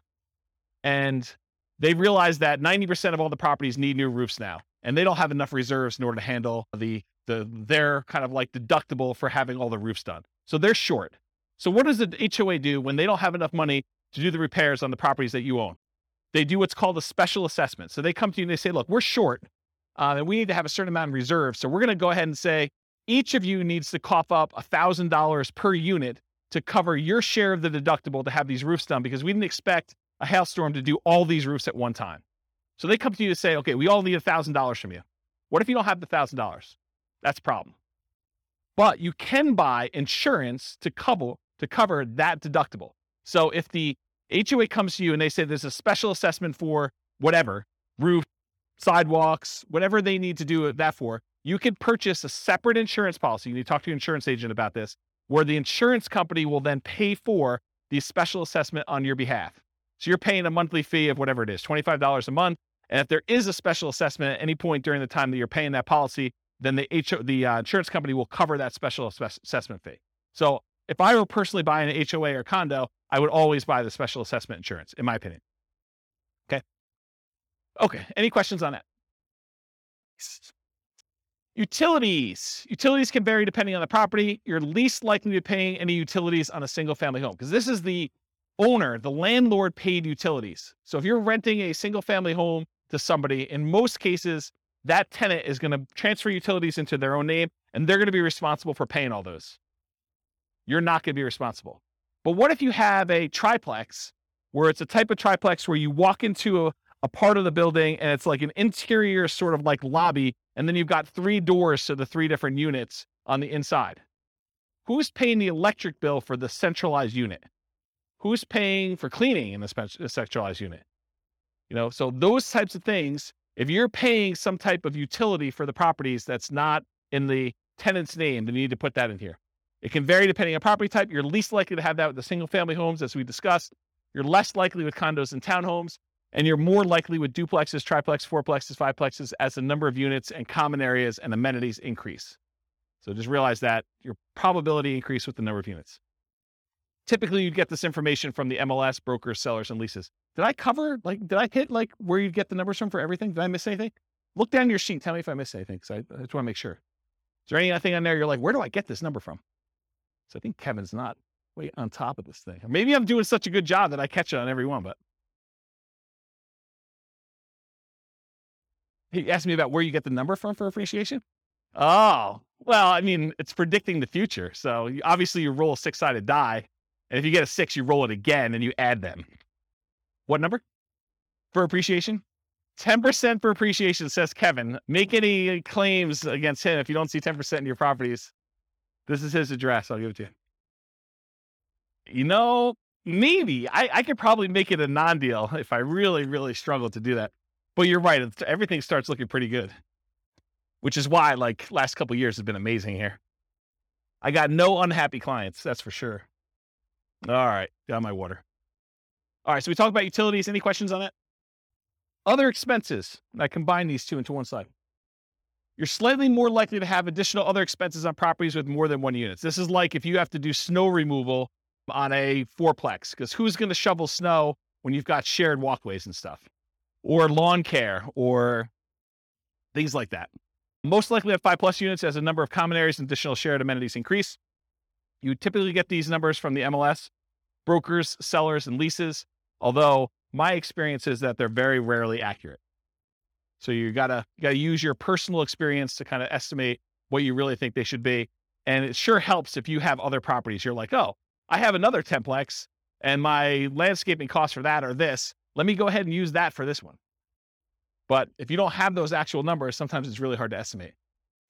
All right, maintenance percentage. Maintenance can vary depending on the property type. It tends to increase as the number of units and the number of common areas and additional shared amenities increase. Think about this. If you got to maintain a central area, that tends to increase your costs. Single family home where you're responsible for all maintenance tends to be higher than condos and townhomes where the HOA is responsible for some maintenance. We talked about this idea. Part of the HOA can be informally allocated for maintenance instead. Some investors will include or at least mix in some capital expenses with maintenance. So if you haven't watched the 2-hour class on capital expenses, I would strongly recommend you watch that because it's mind-blowing. But the idea is that some things some people consider to be capital expenses are probably maintenance, and some things some people consider to be maintenance are probably really capital expenses. And so you try to figure out where the blend is for what percentage you use here, what percentage you use for CapEx. Just between the two of them, you need to cover everything. Think of it that way. So in that class on CapEx, I have a basic spreadsheet and advanced spreadsheet. I'll show you those, I think, on the next slide. And then keep track of your maintenance and capital expense numbers over time to get a better feel for your own numbers. And as we see periods of massive inflation, what should you expect to see with maintenance and capital expense costs? To go up, right? A lot. You were thinking they were going to go up 3% a year, and now we saw whatever inflation was, 9% or 8%, whatever number they're quoting you. Then realize you're going to see a pretty big uptick in that. All right, so advanced for condos and townhomes where some maintenance is handled by the HOA, estimate the portion responsible in the HOA fee and then subtract that from what it should be to do your reduced percentage. So you go do the calculation to find out, oh, the HOA is responsible for A, B, and C. That usually costs X dollars per year. And my maintenance number is $3,000 per year. I can subtract the number that the HOA is responsible for. So I really only need to do this dollar amount, which is this percentage. So do that math for yourself. CapEx, same type of idea. They can vary depending on property type, similar to maintenance, except these are less frequent, often larger expenses. One of them I quote as a percentage of gross rent. That's maintenance. The other one I quote in dollars per month. Or this is annual, actually, so dollars per year. All right, these are examples of the two spreadsheets in that CapEx class. I really recommend you go watch those. This is the basic one. The basic one you put in the cost in today's dollars of all these different things that you're going to do, how frequently and number of years that you replace them, and then it will take an inflation rate into effect and tell you this is what it will cost this number of years in the future. So this is what my yearly cost is that I need to save. And this is how much I need to save each month. So it tells you how much you need to save for the year's costs and how much you need to save for the month's costs in order to have all these things covered with inflation this number of years out for one use. So that does the basic one. The advanced one is more complicated because it does the cost in today's dollars, the frequency, and then you can put in how old the thing is today. So you may only have, instead of 10 years for an air conditioner, you may be 5 years in. So you really only have 5 years to save up to replace an AC. So that'll take that into account, and it'll adjust all the different years for all the different units. And then it also takes into account if you're putting money aside, what you're earning on that money in some type of savings account, and if you're increasing the amount you're saving each year with inflation or some other number. So the advanced one does a whole bunch of calculations. It's almost like cash flow planning for CapEx, and it shows you your account balance over time and sees if you ever go below zero, and shows you when they all happen and how big order of magnitude they are, like how large the expenses are, and it sums up all of them in this bottom one. So the advanced one is for someone who's like, yeah, I really, really want to know and have understanding of CapEx. The basic one should get you close. Okay. Management does not tend to vary based on property type, although with some properties, especially larger multifamilies, you may be hit with your property manager minimums, which would make your percentage higher than you would have estimated. For example, if you're renting, you've got like a 20 unit and there's a whole bunch of like 1-bedroom units in there, like studio or efficiency apartments in there. And, they're renting for $550 a month, and your property manager's minimum is $600 a month. You may be hitting the minimum with all those. So just realize that. You get this number from your property manager. And if your quoted property management fee is about 10%, you should probably expect it to be a little higher than that with all the extra fees they add on. So it's probably going to be 11 or 12. So if they tell you it's 10, it's probably going to be a little higher than 10. It's very rare, in my opinion and experience, that the property management number that they quote you is the actual expense you pay to them. Okay? Any questions on this? Yeah, Andrew, you want to? Are you counting like the first month's rent as part when that happens as part of that, or is that a separate? That's a really good question. So in this particular spreadsheet, I combine them all together. So you'll want to merge those into one. So if your property manager says it's a half month's rent every year for lease renewal or putting a new tenant in there, then you calculate out what the property management fee on all 12 months is, plus a half month's rent, and figure out what that would be as a percentage and do those. And then I'd probably bump it up for all the incidental expense in addition to that. So yeah, it's not intended to be broken out. In the other spreadsheets, some people will break out, property management, somewhat like steady state property management fee, and then they have like a lease renewal fee or a lease origination fee separately. I combine them into one rather than do two. Good question. Any other questions on this? All right, so this is the depreciation details on the bottom. So land value percentage. So what percentage of the property price was the value of the land when you bought it? If you're buying a condo or just a condo, usually they don't have any land value. If you're buying a townhome, a lot of times they will have land value. Talk to your CPA, though, about whether or not they're going to try to reduce your condo for like the shared land fee or something like that. Some of them like to do that. I actually don't know what the right way to do it is, but I think some of them will do like, it's a condo, I don't own any land, so my land value is zero. And some will say, well, you're built on something, and so we got to kind of attribute it to that land, and I'm not sure which way they do it. Anyone know like what their CPA does? Okay, yeah. No one knows. It's a mystery. So that's the land value percentage, because when you depreciate a property, what we're trying to figure out here, one of the reasons why we ask these questions, is we're trying to figure out what the depreciation benefit, what the tax benefit of owning a rental property is from the government. And what we need to know to calculate that is how much of the purchase price was land, because you can't depreciate the land, you can only depreciate the building. So we need to know what percentage was land. Then we also need to know whether it's a commercial or residential property. And by commercial residential, I don't mean, 5 units and above. I mean whether people live there or not. So if you're doing an industrial building or, some type of like other commercial thing, which I can't think of right now, but something where people don't live in, that's commercial. And that's at a different time period. And then residential is 27 and a half years. And then lastly, I need to know what your effective income tax rate is to estimate what that cash flow from depreciation will be for you. I need to know what your tax rate is so that I can say, hey, look, you're going to be able to depreciate this amount of money, and at your tax rate, it's about this much per month for you. Okay? So what the land percentage is, then we're asking about property type, single family home, condos, townhomes, duplexes, triplexes, fourplexes, and 5+ units. We're typically using R, just residential. So you're doing an R or a C here. And if you put an R there, it's going to use 27.5 years. If you put a C, it's going to use 39 years. The overwhelming majority of you will not use 39 years. If you would put a C here, you would know. You would know. Okay. So use R unless you know otherwise. And then finally, your effective income tax rate, it's the same regardless of the property type. It's used to estimate that cash flow from depreciation benefit. We multiply the gross depreciation amount times your tax rate to estimate, it's only an estimate, how much your tax benefits would be in cash flow to you.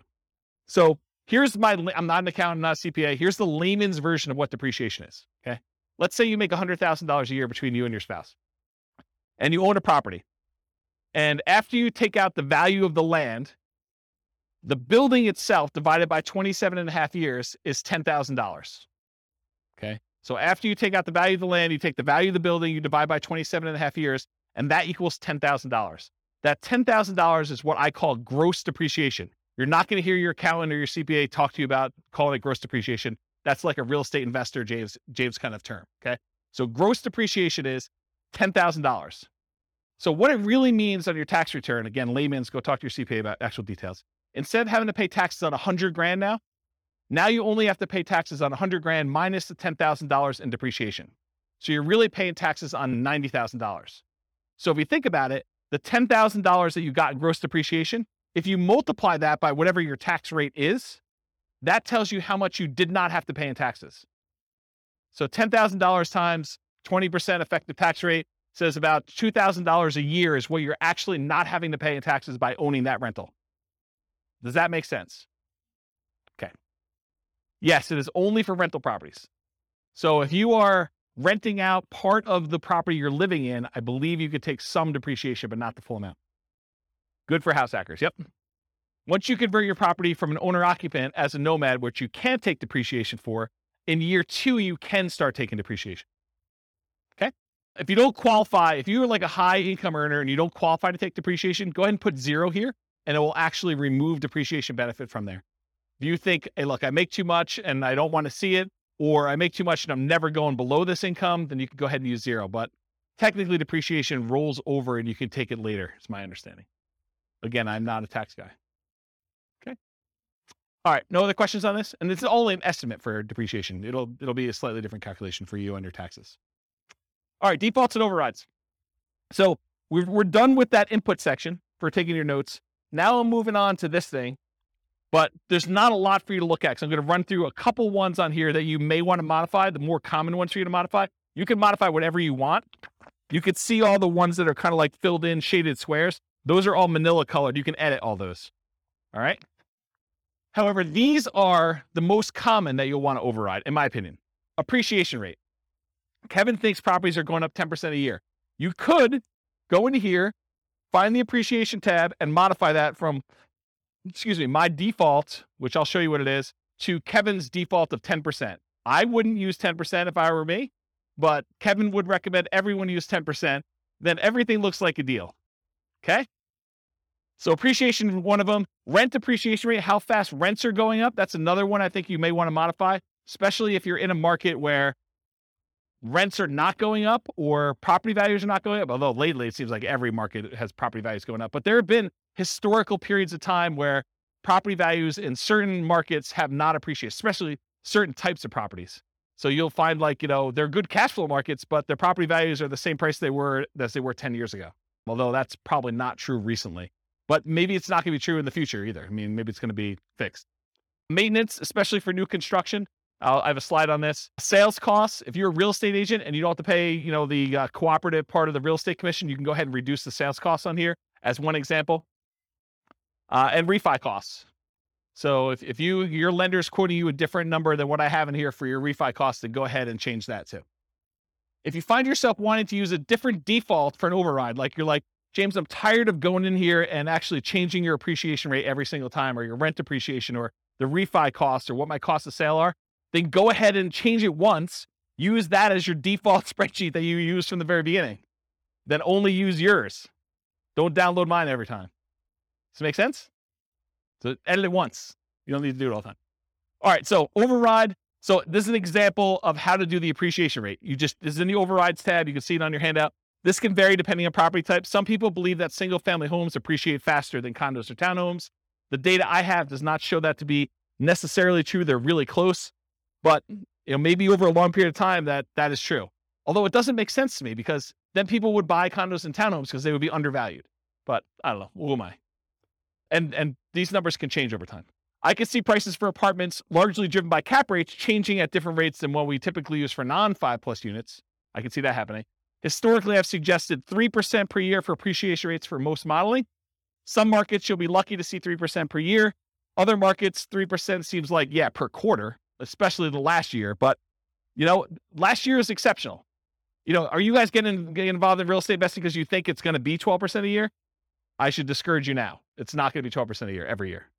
You might see some years like that. That's what's great about it. You accumulate a portfolio and you have some lean years, and then all of a sudden it's like, I'm so smart. I have like all these properties and they've got up in so much in value. This is like amazing. Not every year is like that though. Okay. So in order to do that though, either right here, appreciation rate, it shows you what the number is. If you put a number in here, it'll change it for that year for you.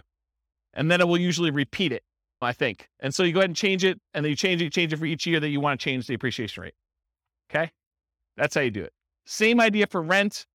In fact, the same thing I basically just said. I've historically used 3% for rent depreciation rates. You'll be lucky to see in some markets. In some markets, 3% seems low. So you can go ahead and change the assumption though. Rent depreciation rate, it changes right here. You can't change it for year one because that's the number we're using from the homepage. So you put in the rent, it doesn't go up in year one, right? It starts in year two that it went up that amount. So you go ahead and do the appreciation rate there. And then it shows you what the monthly rent is. You can even override individual rents if you want to. Like everything is overrideable. Overrideable. I think that's a word. Okay, so that's another one you'll do. Maintenance. So I'll talk about the maintenance one. So you can adjust maintenance. If you're going to buy a property and you know it needs a lot of work, you can crank up your maintenance for the first few years while you're doing all the work. But another case that we see a lot is new construction, where you're buying a property and you know that because you have a home warranty from the builder and everything's brand new, that you're probably not going to see pretty high maintenance for the first few years. So you can artificially lower your maintenance numbers. Historically, I used to teach you put 2% in for year one, 4% for year two, 6% for year three, 8% for year four, and then you go up to the 10% per year. And that only works in our marketplace with our rents and kind of like how things work out. If you don't feel that's conservative, don't use it. Use 10% from the very beginning. That's more conservative to do that, or whatever number you believe is true for you. So you can override that. I'll mention one thing too.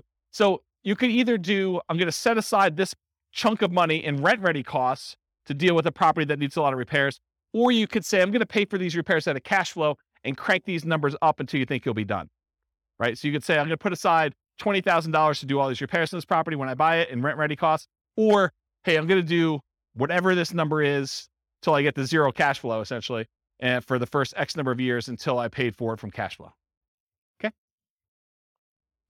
Sales costs. So this is another part of the spreadsheet. It shows you your sales costs. So you can do your closing costs, which is what you have to pay when you're selling the property, any real estate commissions as a percentage that you're going to pay there, or depreciation recapture tax, so that when you get this depreciation benefit while you own the property, but when you sell it, the government's like, we want our money back. So you get this huge benefit of depreciation, cash flow from depreciation while you own it. But then when you sell it, they actually look at what you took and they want you to pay taxes on the amount that you took as gross depreciation. So that's what depreciation recapture is. When you go to sell a property, we want to then pull that out.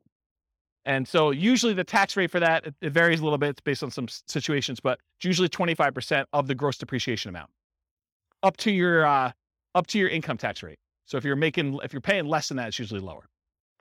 And then capital gain rate, if you own the property for less than a year, it's your normal income rate for this. If you've owned it for more than a year, it's typically, there's some exceptions based on how much you earn, but a lot of times it's 15% of the amount that the property went up in value. So if you bought a $400,000 property and you sold it, X number of years later for $500,000, you only pay the capital gains on that $100,000 difference. And then you only pay the depreciation recapture tax on the depreciation amount you took. So these two taxes are calculated correctly in the spreadsheet, but they're different on what they are calculating. So it's not like 15 plus 25. I'm paying 40% in taxes. No, you're not. You're paying 15% on the gain and you're paying 25% on the depreciation benefit you got while you owned it. Okay. So realize that they work in different ways. And then this real estate commissions on whatever the sale price was usually. So there's 4 different expenses on there. You can adjust all those: closing costs, real estate commission, depreciation recapture tax, capital gains. You could use my defaults, which are pretty common. You can use my defaults, which are pretty common, or if you know something is different, if you're doing a 1031 exchange, you know which ones to modify. If you're a real estate agent, you can do that. you have really low income and you've got some tax benefits of, capital gains or depreciation recapture, you can go ahead and change those to be what is true for you. And you could do it by year. You say, look, I have a really low income year coming up in year 5, so it'll be really low there. It might look like a benefit to sell it that year in order to optimize for that. But that's a different class, which I don't have time for. I talked about that. Any questions on this? Kind of crazy, right? Okay. And then refi costs. You can do your cash out, refi costs to do this, or a dollar amount. So it's either a fixed dollar amount or a percentage of the amount you're refining. It'll do that for you. That's for the override. All right. We finally got to the outputs. We got 20 minutes to go over outputs because I think that's the end. So was it helpful to have the thing for notes? Was that good? Okay. I'm glad I did that. Good question. Yeah. So it's both. So the question was, are the overrides intended to be a backward looking, this is how my investment performed, and that's one of the new benefits of the new spreadsheet, that you can override everything? Or is this like a forward looking, hey, in year 5, I expect appreciation to taper off and it's not going to be 7% anymore. It's now going to be 2% or negative 1% or whatever. And I can go ahead and plan out how I see the market performing, or my tax situation 5 years from now when I quit my job, or, any other kind of like complexity you want to do in there. And the answer is both, right? You could do forward looking things. I'm going to buy this property and I know there's certain things about my life and what I'm going to do. You can model that, which is great. Or you can now use it to, and it was built with that in mind, but I haven't back tested it for that. And if you guys want to test it and tell me where the problems are, please do. But you can now use it for, this is what actually happened in year 1. So then when we look at year 3 and 4 and 5 returns, it's going back to the beginning of time and using real numbers.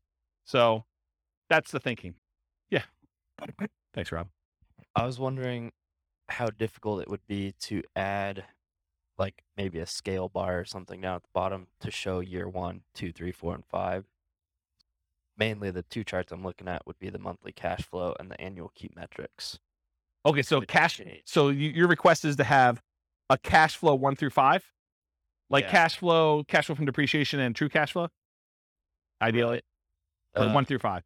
Yeah, because oftentimes it takes, 3, 4, 5 years to stabilize a property. That's a good point. It would be kind of nice to see, like, I know this is analyzing year 1, right off the bat, if it's a good deal or not, but it would be kind of nice. No, that's actually really good feedback. And I definitely appreciate you giving that feedback. It's one of the reasons why I wanted to do the live classes. Email me and remind me to do that. And secondly, tell me which of the 9 charts you want to remove. So I'm happy to do it, right? But like, which one should we? And I think I know what it is. It's probably, non-loan expenses is my guess, right?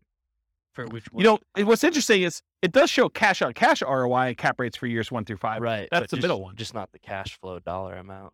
And the other one. Maybe I'd do that and I have a right hand axis.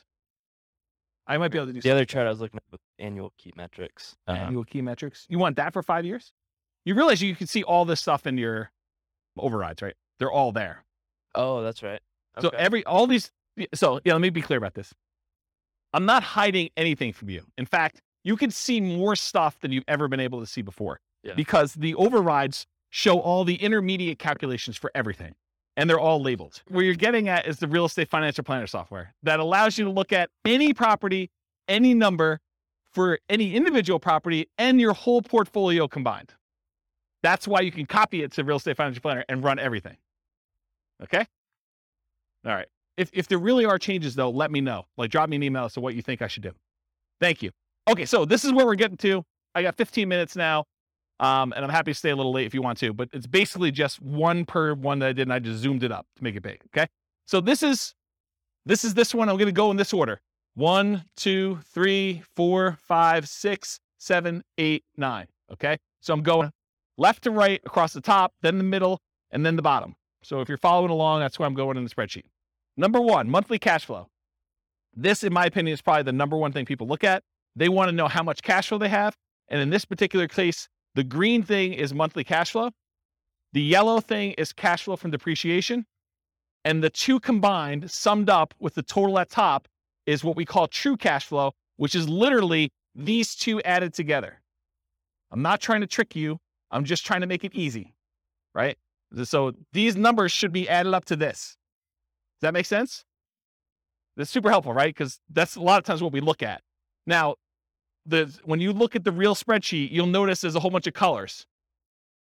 The 4 colors I always use this blue for appreciation. Okay. I always use this green for cash flow. I always use this yellow for cash flow from depreciation. And I always use red for debt paydown. Okay. There's some charts that don't show those. So what color to use for those? So these two, the ones in the middle, are not those colors. They're not part of the four. Neither of these, neither of these, neither of these, neither of these. But the ones that are like on top are that. No, they're not there. It's not like I messed up. They're not the ones that would have standardized colors. Any ones that have standardized colors, though, they're colored that way. Okay. So any questions on this monthly cash flow? Really easy, right? And it's super, you know what you're looking for, and it's big and it's easy to see. Cool? Okay. This is the colors I was talking about. So this is, remember that return on investment quadrant, return in dollars quadrant, return, all those quadrants that we do all this stuff. They're all color coded for this reason. Appreciation is always blue. Cash flow is always green. Tax benefits are always yellow. Debt pay down is always red. Same ones here. So these match. Cash flow and tax benefits, they match to this. Okay? That was purposeful. All right. So this is now going to the chart 2 on the top, second one across on the top.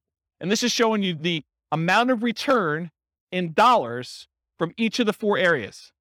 So this is your appreciation. This is your cash flow for the year. This is how much you paid down in debt. This is how much you had in tax benefits. And then if you had a return from the reserves, if you watched the class where we talked about having amount of money set aside in reserves and figured out what your return is on that, there's a whole class on that. I can't go into it right now because I only have 10 minutes left. But there's reasons why we have 3 different versions of this, okay? These numbers are always going to be the same, the appreciation numbers for all 3. The cash flow numbers are always going to be the same. The debt pay down numbers are always going to be the same. The cash flow from depreciation numbers are always going to be the same. The number that changes is how much you get in reserves, whether you have 6 months of reserves, RIDQ plus R6. R6 stands for reserve 6 months, or 12 months of reserves, R12. Okay. So it shows you the dollar amounts, and now the total is on top here.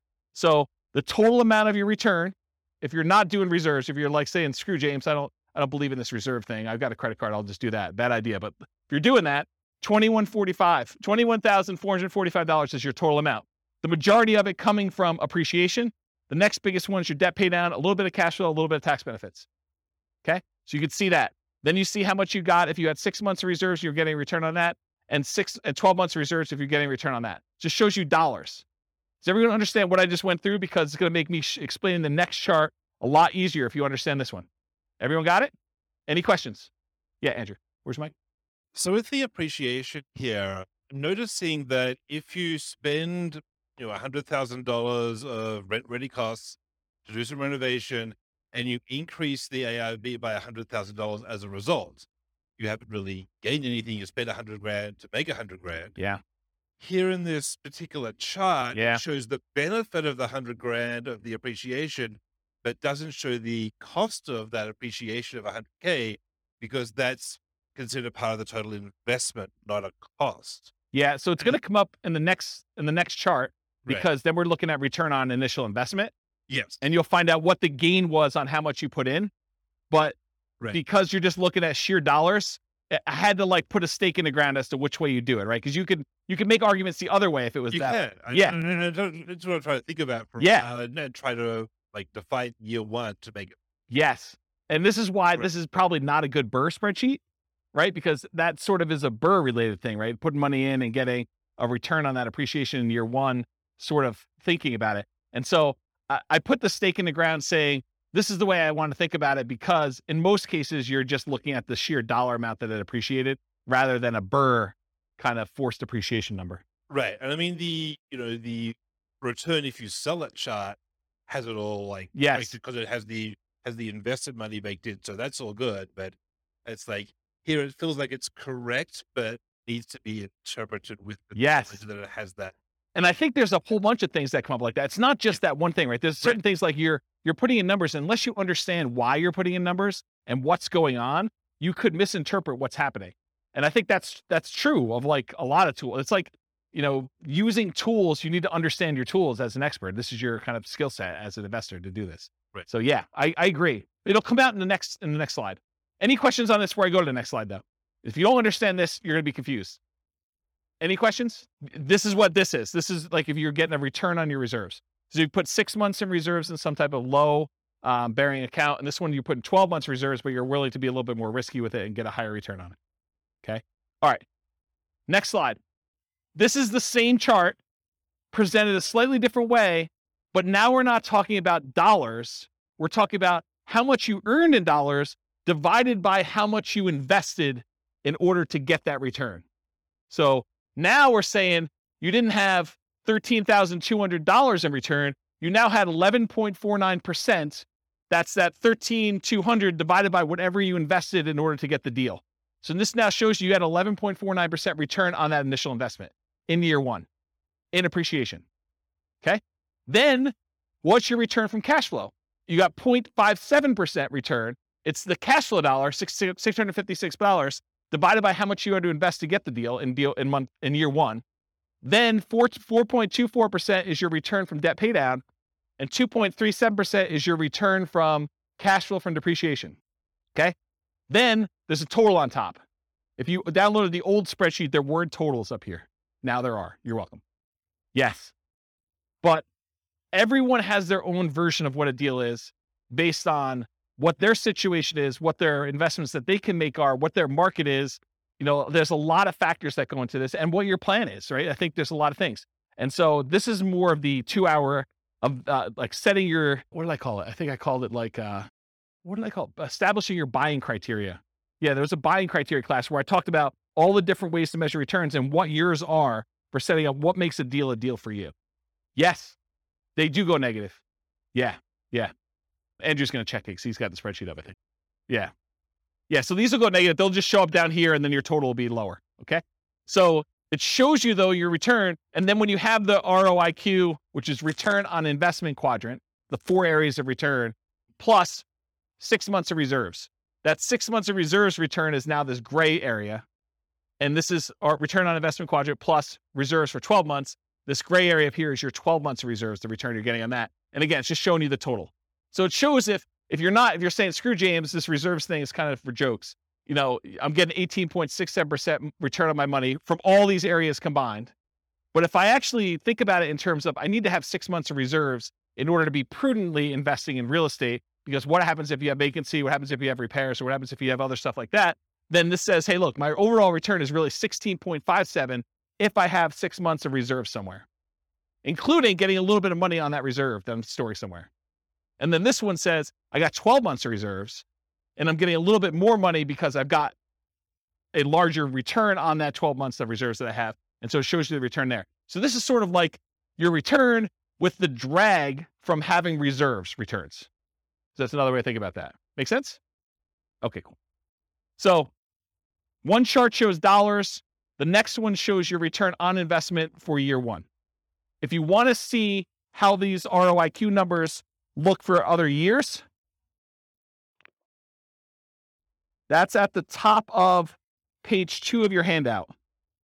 It shows you your return in dollars for all of them and your return on equity. Because once you get past year one, I don't think the initial amount you invested matters anymore. Then I think it's all about how much equity you could get out of the deal and what your return is on that. So it shows you those two, and it breaks it down into the 4 areas for those. Cool? All right. So now we're down mid-row all the way to the left. This is the returns if you sold the property. And I have 3 different returns. I have your annualized return. You basically take the amount of money you made divided by the amount of money you made as a percentage return, and you divide it by the number of years. That's what annualized is. It's really simple. So it shows you if you sold it right away, you'd lose money because your real estate costs to get out of the deal exceeded what you made, which you didn't make anything. But then as years go by, year 2, year 3, you start getting to the point where you're going to make a little bit of money using the assumptions we had. And then the further you go out, the higher this is. And this is the just really simple return you earn divided by the number of years. That's what annualized return is. The next one is compound return. That's the gray line, the bottomish one. And that shows you what return you had as if that was a yearly compounding return. I have to figure out what the formula is, but it's something with an exponent and stuff like that. Just realize that that's what it is. It's compounding. And then the last one is your internal rate of return.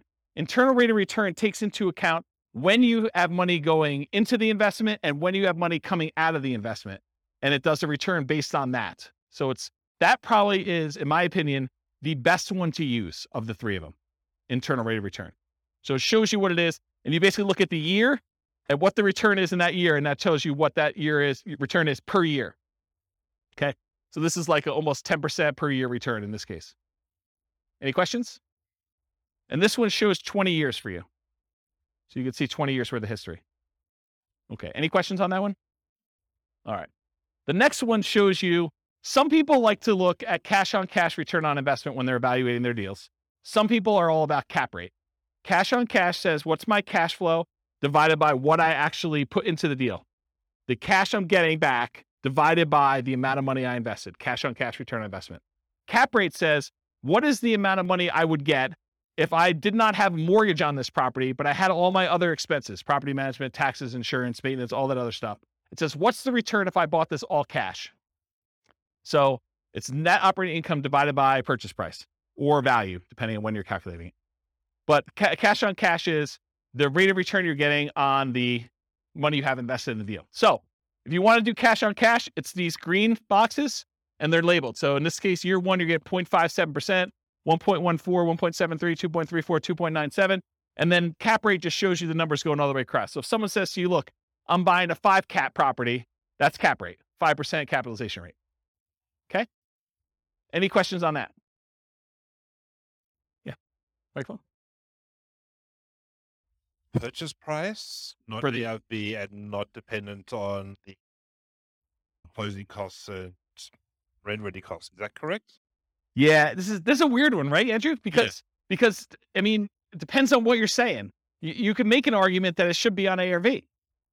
Right? Because that's really the value of the property. It's like your net operating income divided by the value of the property. That's how it's calculated in year 2 and 3 and 4 and 5. But year 1, we often use purchase price. So I don't know. I mean, or it could be purchase price minus closing costs because you can't get away without. Yeah. So are you going to the bank and you're trying to show them, like how bad this is, or, or you bragging to your friends at a coffee party and you want to tell them the better number? I don't know. It's literally like you could go either way. What I actually do here, I don't remember. Probably. I think it's purchase price. Yeah. So that sounds, well, it shouldn't be. It should be ARV. Okay, maybe ARV. Because if I'm doing year 2 and 3 and 4, I wanted to be consistent. Yeah. I didn't want to have a number there. So I do ARV, but you can make a really compelling case to do purchase price, right? Because that's really what you're buying it at. Or total invested. It's the other one. Because you have to invest. Yeah, you're finding all my weird case examples, like all the. Well, these are to do with you. These are core to the. No doubt. This is like a conversation you and I would have offline that no one else would care about. So yes, I totally agree. Any questions on this? So some people are like cash on cash people. Some people are cap rate. The other way to think about it is cash on cash takes into account your financing. Cap rate does not. Cash on cash takes into account your financing. Cap rate does not. So if it's a weird market where financing is unusual or hard to get or something like that, this becomes a much better metric because it impacts whether it's a deal or not. It'd be return on equity only in the case where it's paid off. Yeah.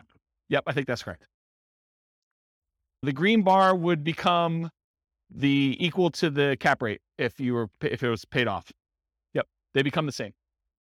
All right. You guys are going way off track, but that's good. You ask your questions. You guys have probably heard the concept of return on equity, right? Return on equity is how much should I make in appreciation divided by how much equity I have in the property? Or how much should I make in cash flow divided by how much equity I have in the property? Or how much should I make in cash flow from depreciation divided by how much equity I have in the property? Or how much should I make in debt pay down divided by how much equity I have in the property? You guys have kind of understand that concept. That's not exactly what this chart is, although it's really similar. The difference is your equity in the property is not all yours to keep. If you were going to go sell that property, there would be costs. You probably have real estate commissions. You probably have closing costs to get out of the deal. You have that depreciation recapture tax. You have capital gains tax. So your equity, you may think, hey, look, my property's worth $500,000. I owe $400,000. I have $100,000 in equity. Oh no, you do not. What you have is $100,000 minus 6% of the $500,000 in real estate commissions, minus 1% of the $500,000 in closing costs, minus 25% of whatever I had to get in depreciation over those years that I've owned it, plus 15% of the $100,000 that I had in appreciation. those are all subtracted from that 100 grand. So maybe you have 50,000 or 40,000 left. This chart shows you that return you had from appreciation divided by what you'd walk away with in cash by selling the property after all those expenses, closing costs, real estate commission, depreciation recapture, and your capital gains. So true net equity is actually the equity you have if you sold the property and you did all the stuff you're supposed to do, paid closing costs, paid whatever transaction costs to get out, the depreciation recapture and the capital gains tax. Okay. So these numbers, in my mind, you want to know what your true net equity is because you want to know, hey, if I sold this property and now I walked away with $40,000, what would I have to get on that money that I walked away with in order to match this real estate deal? That's what we want to know, right? We want to know, like, if I sell this, what do I need to beat to invest? So that's why I like this. And this is why this chart is the way it is. So the blue line shows you your return from appreciation divided by how much true net equity you would have in that year. The red line is your debt pay down return over true net equity. Your yellow line is your cash flow from depreciation line over true net equity. And your green one is your cash flow over true net equity. And this dotted line is the sum of all of them. So you're pushing almost a 23% or whatever it is return on true net equity in year one, and it kind of continues to taper off over time. Does that make sense? Okay. Annual key metric. I'm moved on to the next one. I'm at the very bottom all the way to the left. This just shows you your gross potential income. If you didn't have any vacancy or anything, what's the maximum you could possibly get from this property with the current rent you're getting? That shows you what it is per year in year one. Gross operating income is this after your vacancy expenses. Operating expenses tells you how much you're spending in order to operate the property, taxes, insurance, maintenance, stuff like that. Net operating income is the amount you're getting from gross operating income minus your operating expenses, gives you your net operating income. This shows you how much you would get if you own the property free and clear, if you did not have a mortgage on it. Okay, this is all year one. Any questions on this? And as I said before, you could see this for any year on that overrides tab, and you could override any of it if for some reason you have a weird year. Non-loan expenses. This just breaks out what you paid for stuff. This is what your vacancy, which is not really a loan expense, but I put it in here because I wanted it to see it. Vacancy is the odd man out, but $1,000 in vacancy. This is how much you paid in property taxes. This is how much you paid in property insurance. This is how much you paid in HOA. If you had landlord paid utilities, that would be what's here. Your expenses 1 and 2. How much you paid in maintenance. How much you set aside in CapEx. And how much you pay in property management. Just shows you all the expenses in year one. And then finally, probably one of my favorite charts. This chart shows you the two different equities you have in your property. The equity if you sold it, and the equity if you were able to get a 75% cash out refinance loan. And then what it costs you in order to access that equity. Okay. So the blue line shows you how much true net equity you had. You had a little less than 100,000 in year one, and it kind of steadily increases over time to year 20. The yellow line shows you if you could go get a 75% loan to value loan, how much could you pull out in cash out refinance equity each year? Okay. And then the dotted line shows you CTA stands for cost to access true net equity. So what are all the costs, real estate commissions, closing costs, depreciation recapture tax, capital gains tax, in order to get at this $100,000. So you paid 40% of what you got out here of $90,000 or so in order to get at this. That's really expensive money, right? So you could see what the cost was in order to get at that money, okay? And if you do a cash out refinance, it starts off really, really expensive to get out a very small amount of money.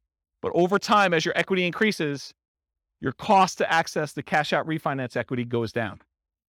That make sense? Because a lot of people are like, hey, I want to redeploy this equity, right? I want to go use this. Well, some people don't care. They're like, I don't care about the cost. It's the opportunity to go buy another property. And in that case, that's fine. But at least you know now what the cost is to get at that. This shows you how much you can get at. Okay?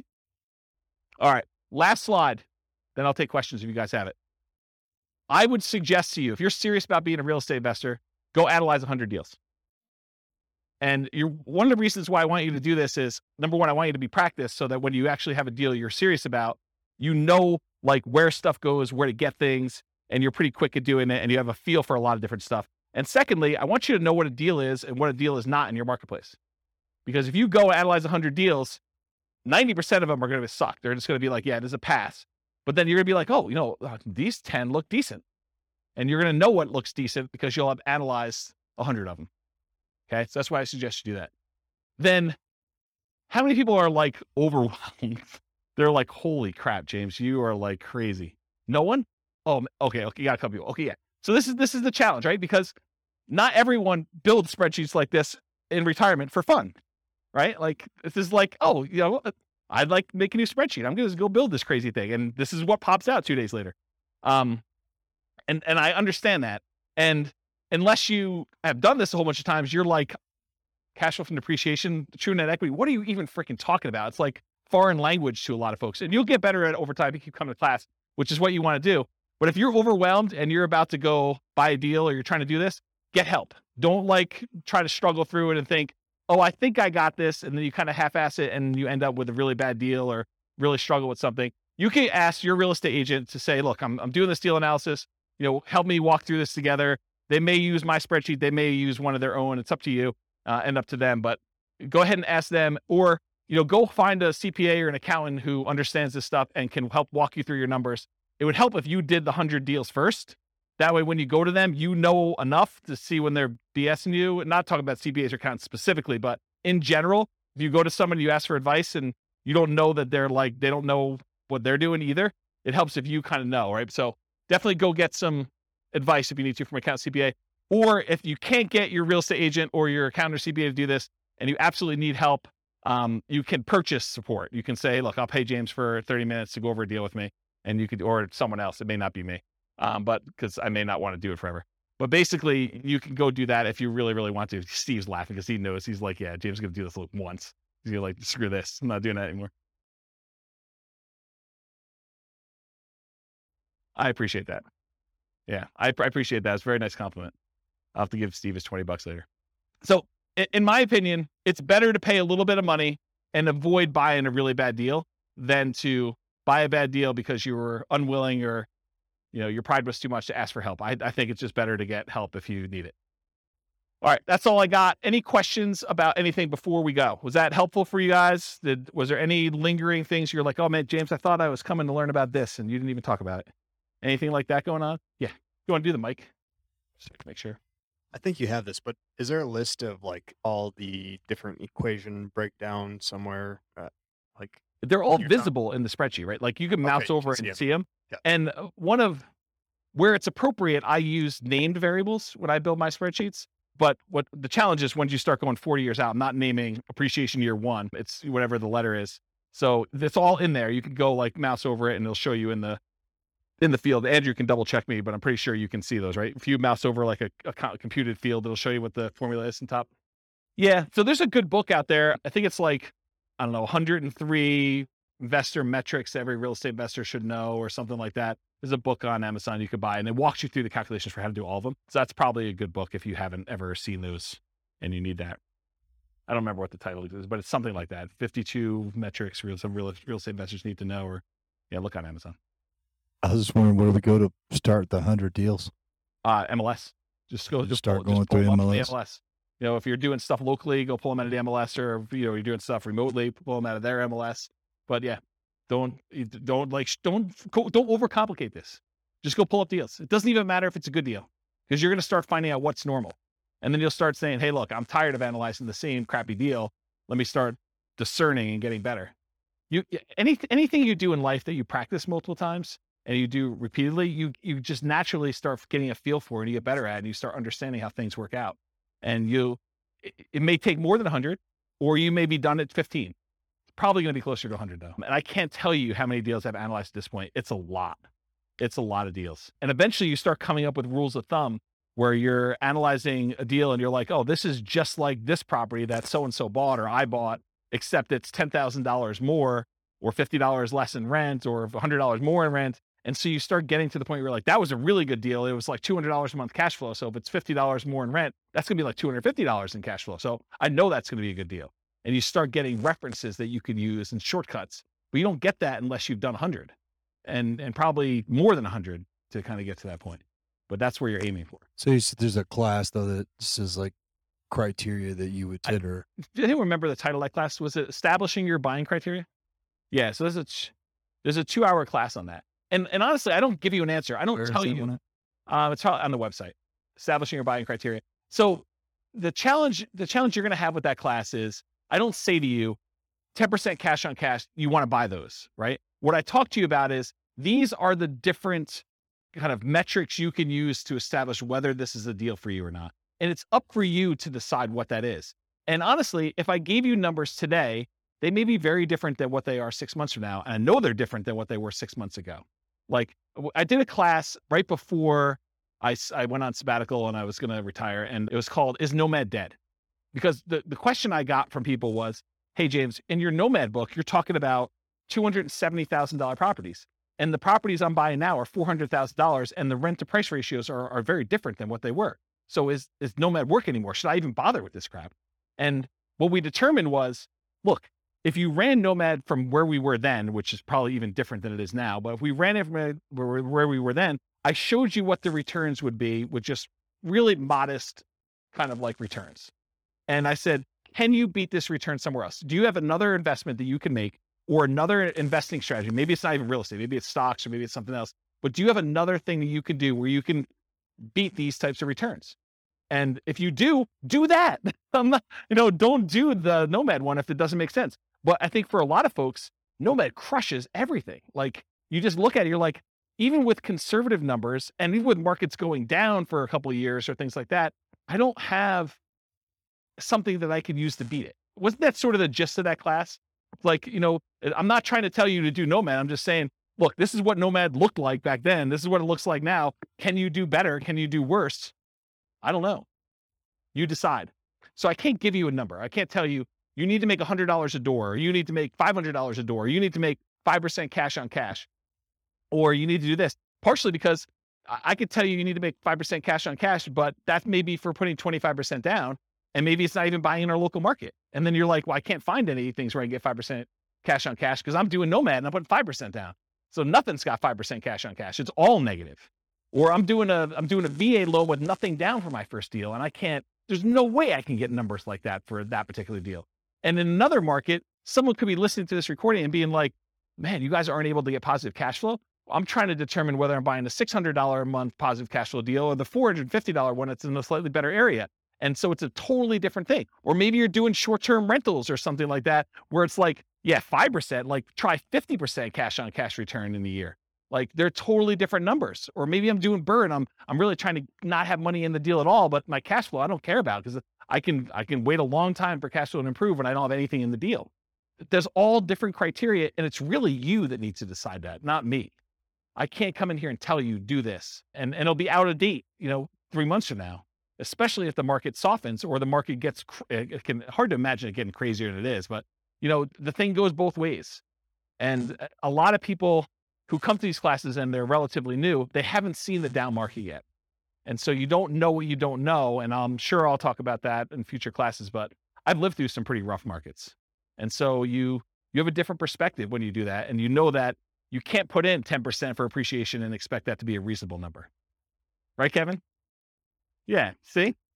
But when you put in 3% and then you go back and you're like, wow, James is off. It's not 3, it's been 9 for like the last 3 years. And I look like superstar.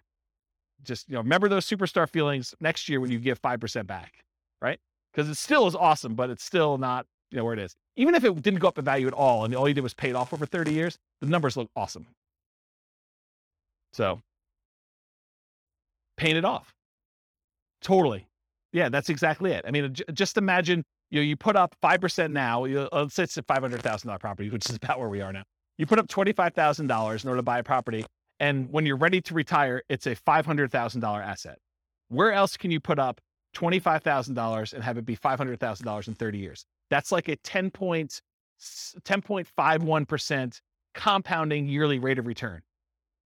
Yes, totally. And this is what I'm saying. I'm trying to really simplify the math down and make it so it's hard to not do this. But my point is, and I'm going really over time, there's a phenomenon in the more traditional stock market investing world. It's a special time in your life when the amount of money that you're investing each year is produced by the amount you have invested. So you're putting away, let's say $10,000 a year, and you get to the point where you have $100,000 invested.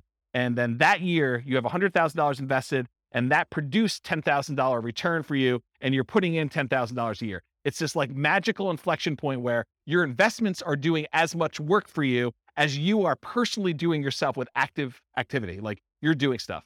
And so it's this really weird, magical thing that happens. And for stock market investors, because the returns are what they are and all these other factors that go into that, you're not having, a big asset thing, that usually takes some time to get to that point. What's crazy is that with Nomad, a lot of times that happens in year one, where you put up a certain amount of money, especially if you're putting these really low down payments, like 0% or 3% down, and you have a crazy appreciation year of 6 or 7 or 9% or whatever it is. You could get to the point where the investment you have is doubling what you put into your deal in that first year. And if not in the first year, in the first few years, which is just crazy to think about. And then to think, okay, I bought that one investment. Now I'm going to buy an additional one, a second one in year 2 by doing Nomad. That's just awesome because now you've got 2 contributing toward that thing, which is just crazy, crazy good. I don't know. I'm off on a tangent. Any other questions? Well, thank you all for coming. I appreciate it. We'll stick around for a few minutes. I'm going to stop the recording. Thanks all for coming. I will talk to you all soon. With home prices up, mortgage interest rates up, and rents up, but not quite enough to counteract the higher prices and interest rates, cash flow on rental properties in Burbank is harder than ever. Make a call with the Real Estate Financial Planner to apply our proprietary 88 strategies to improve cash flow on your rentals. See the show notes for a link to schedule your call and improve your cash flow today. If you're a real estate agent, lender, or professional in Burbank that wants to help our real estate investor listeners, consider reaching out to learn about collaboration opportunities with this podcast. We'd love to add more value to our listeners by having you assist our investors buy, sell, and finance their real estate investments. See the show notes to schedule a call to discuss collaboration opportunities.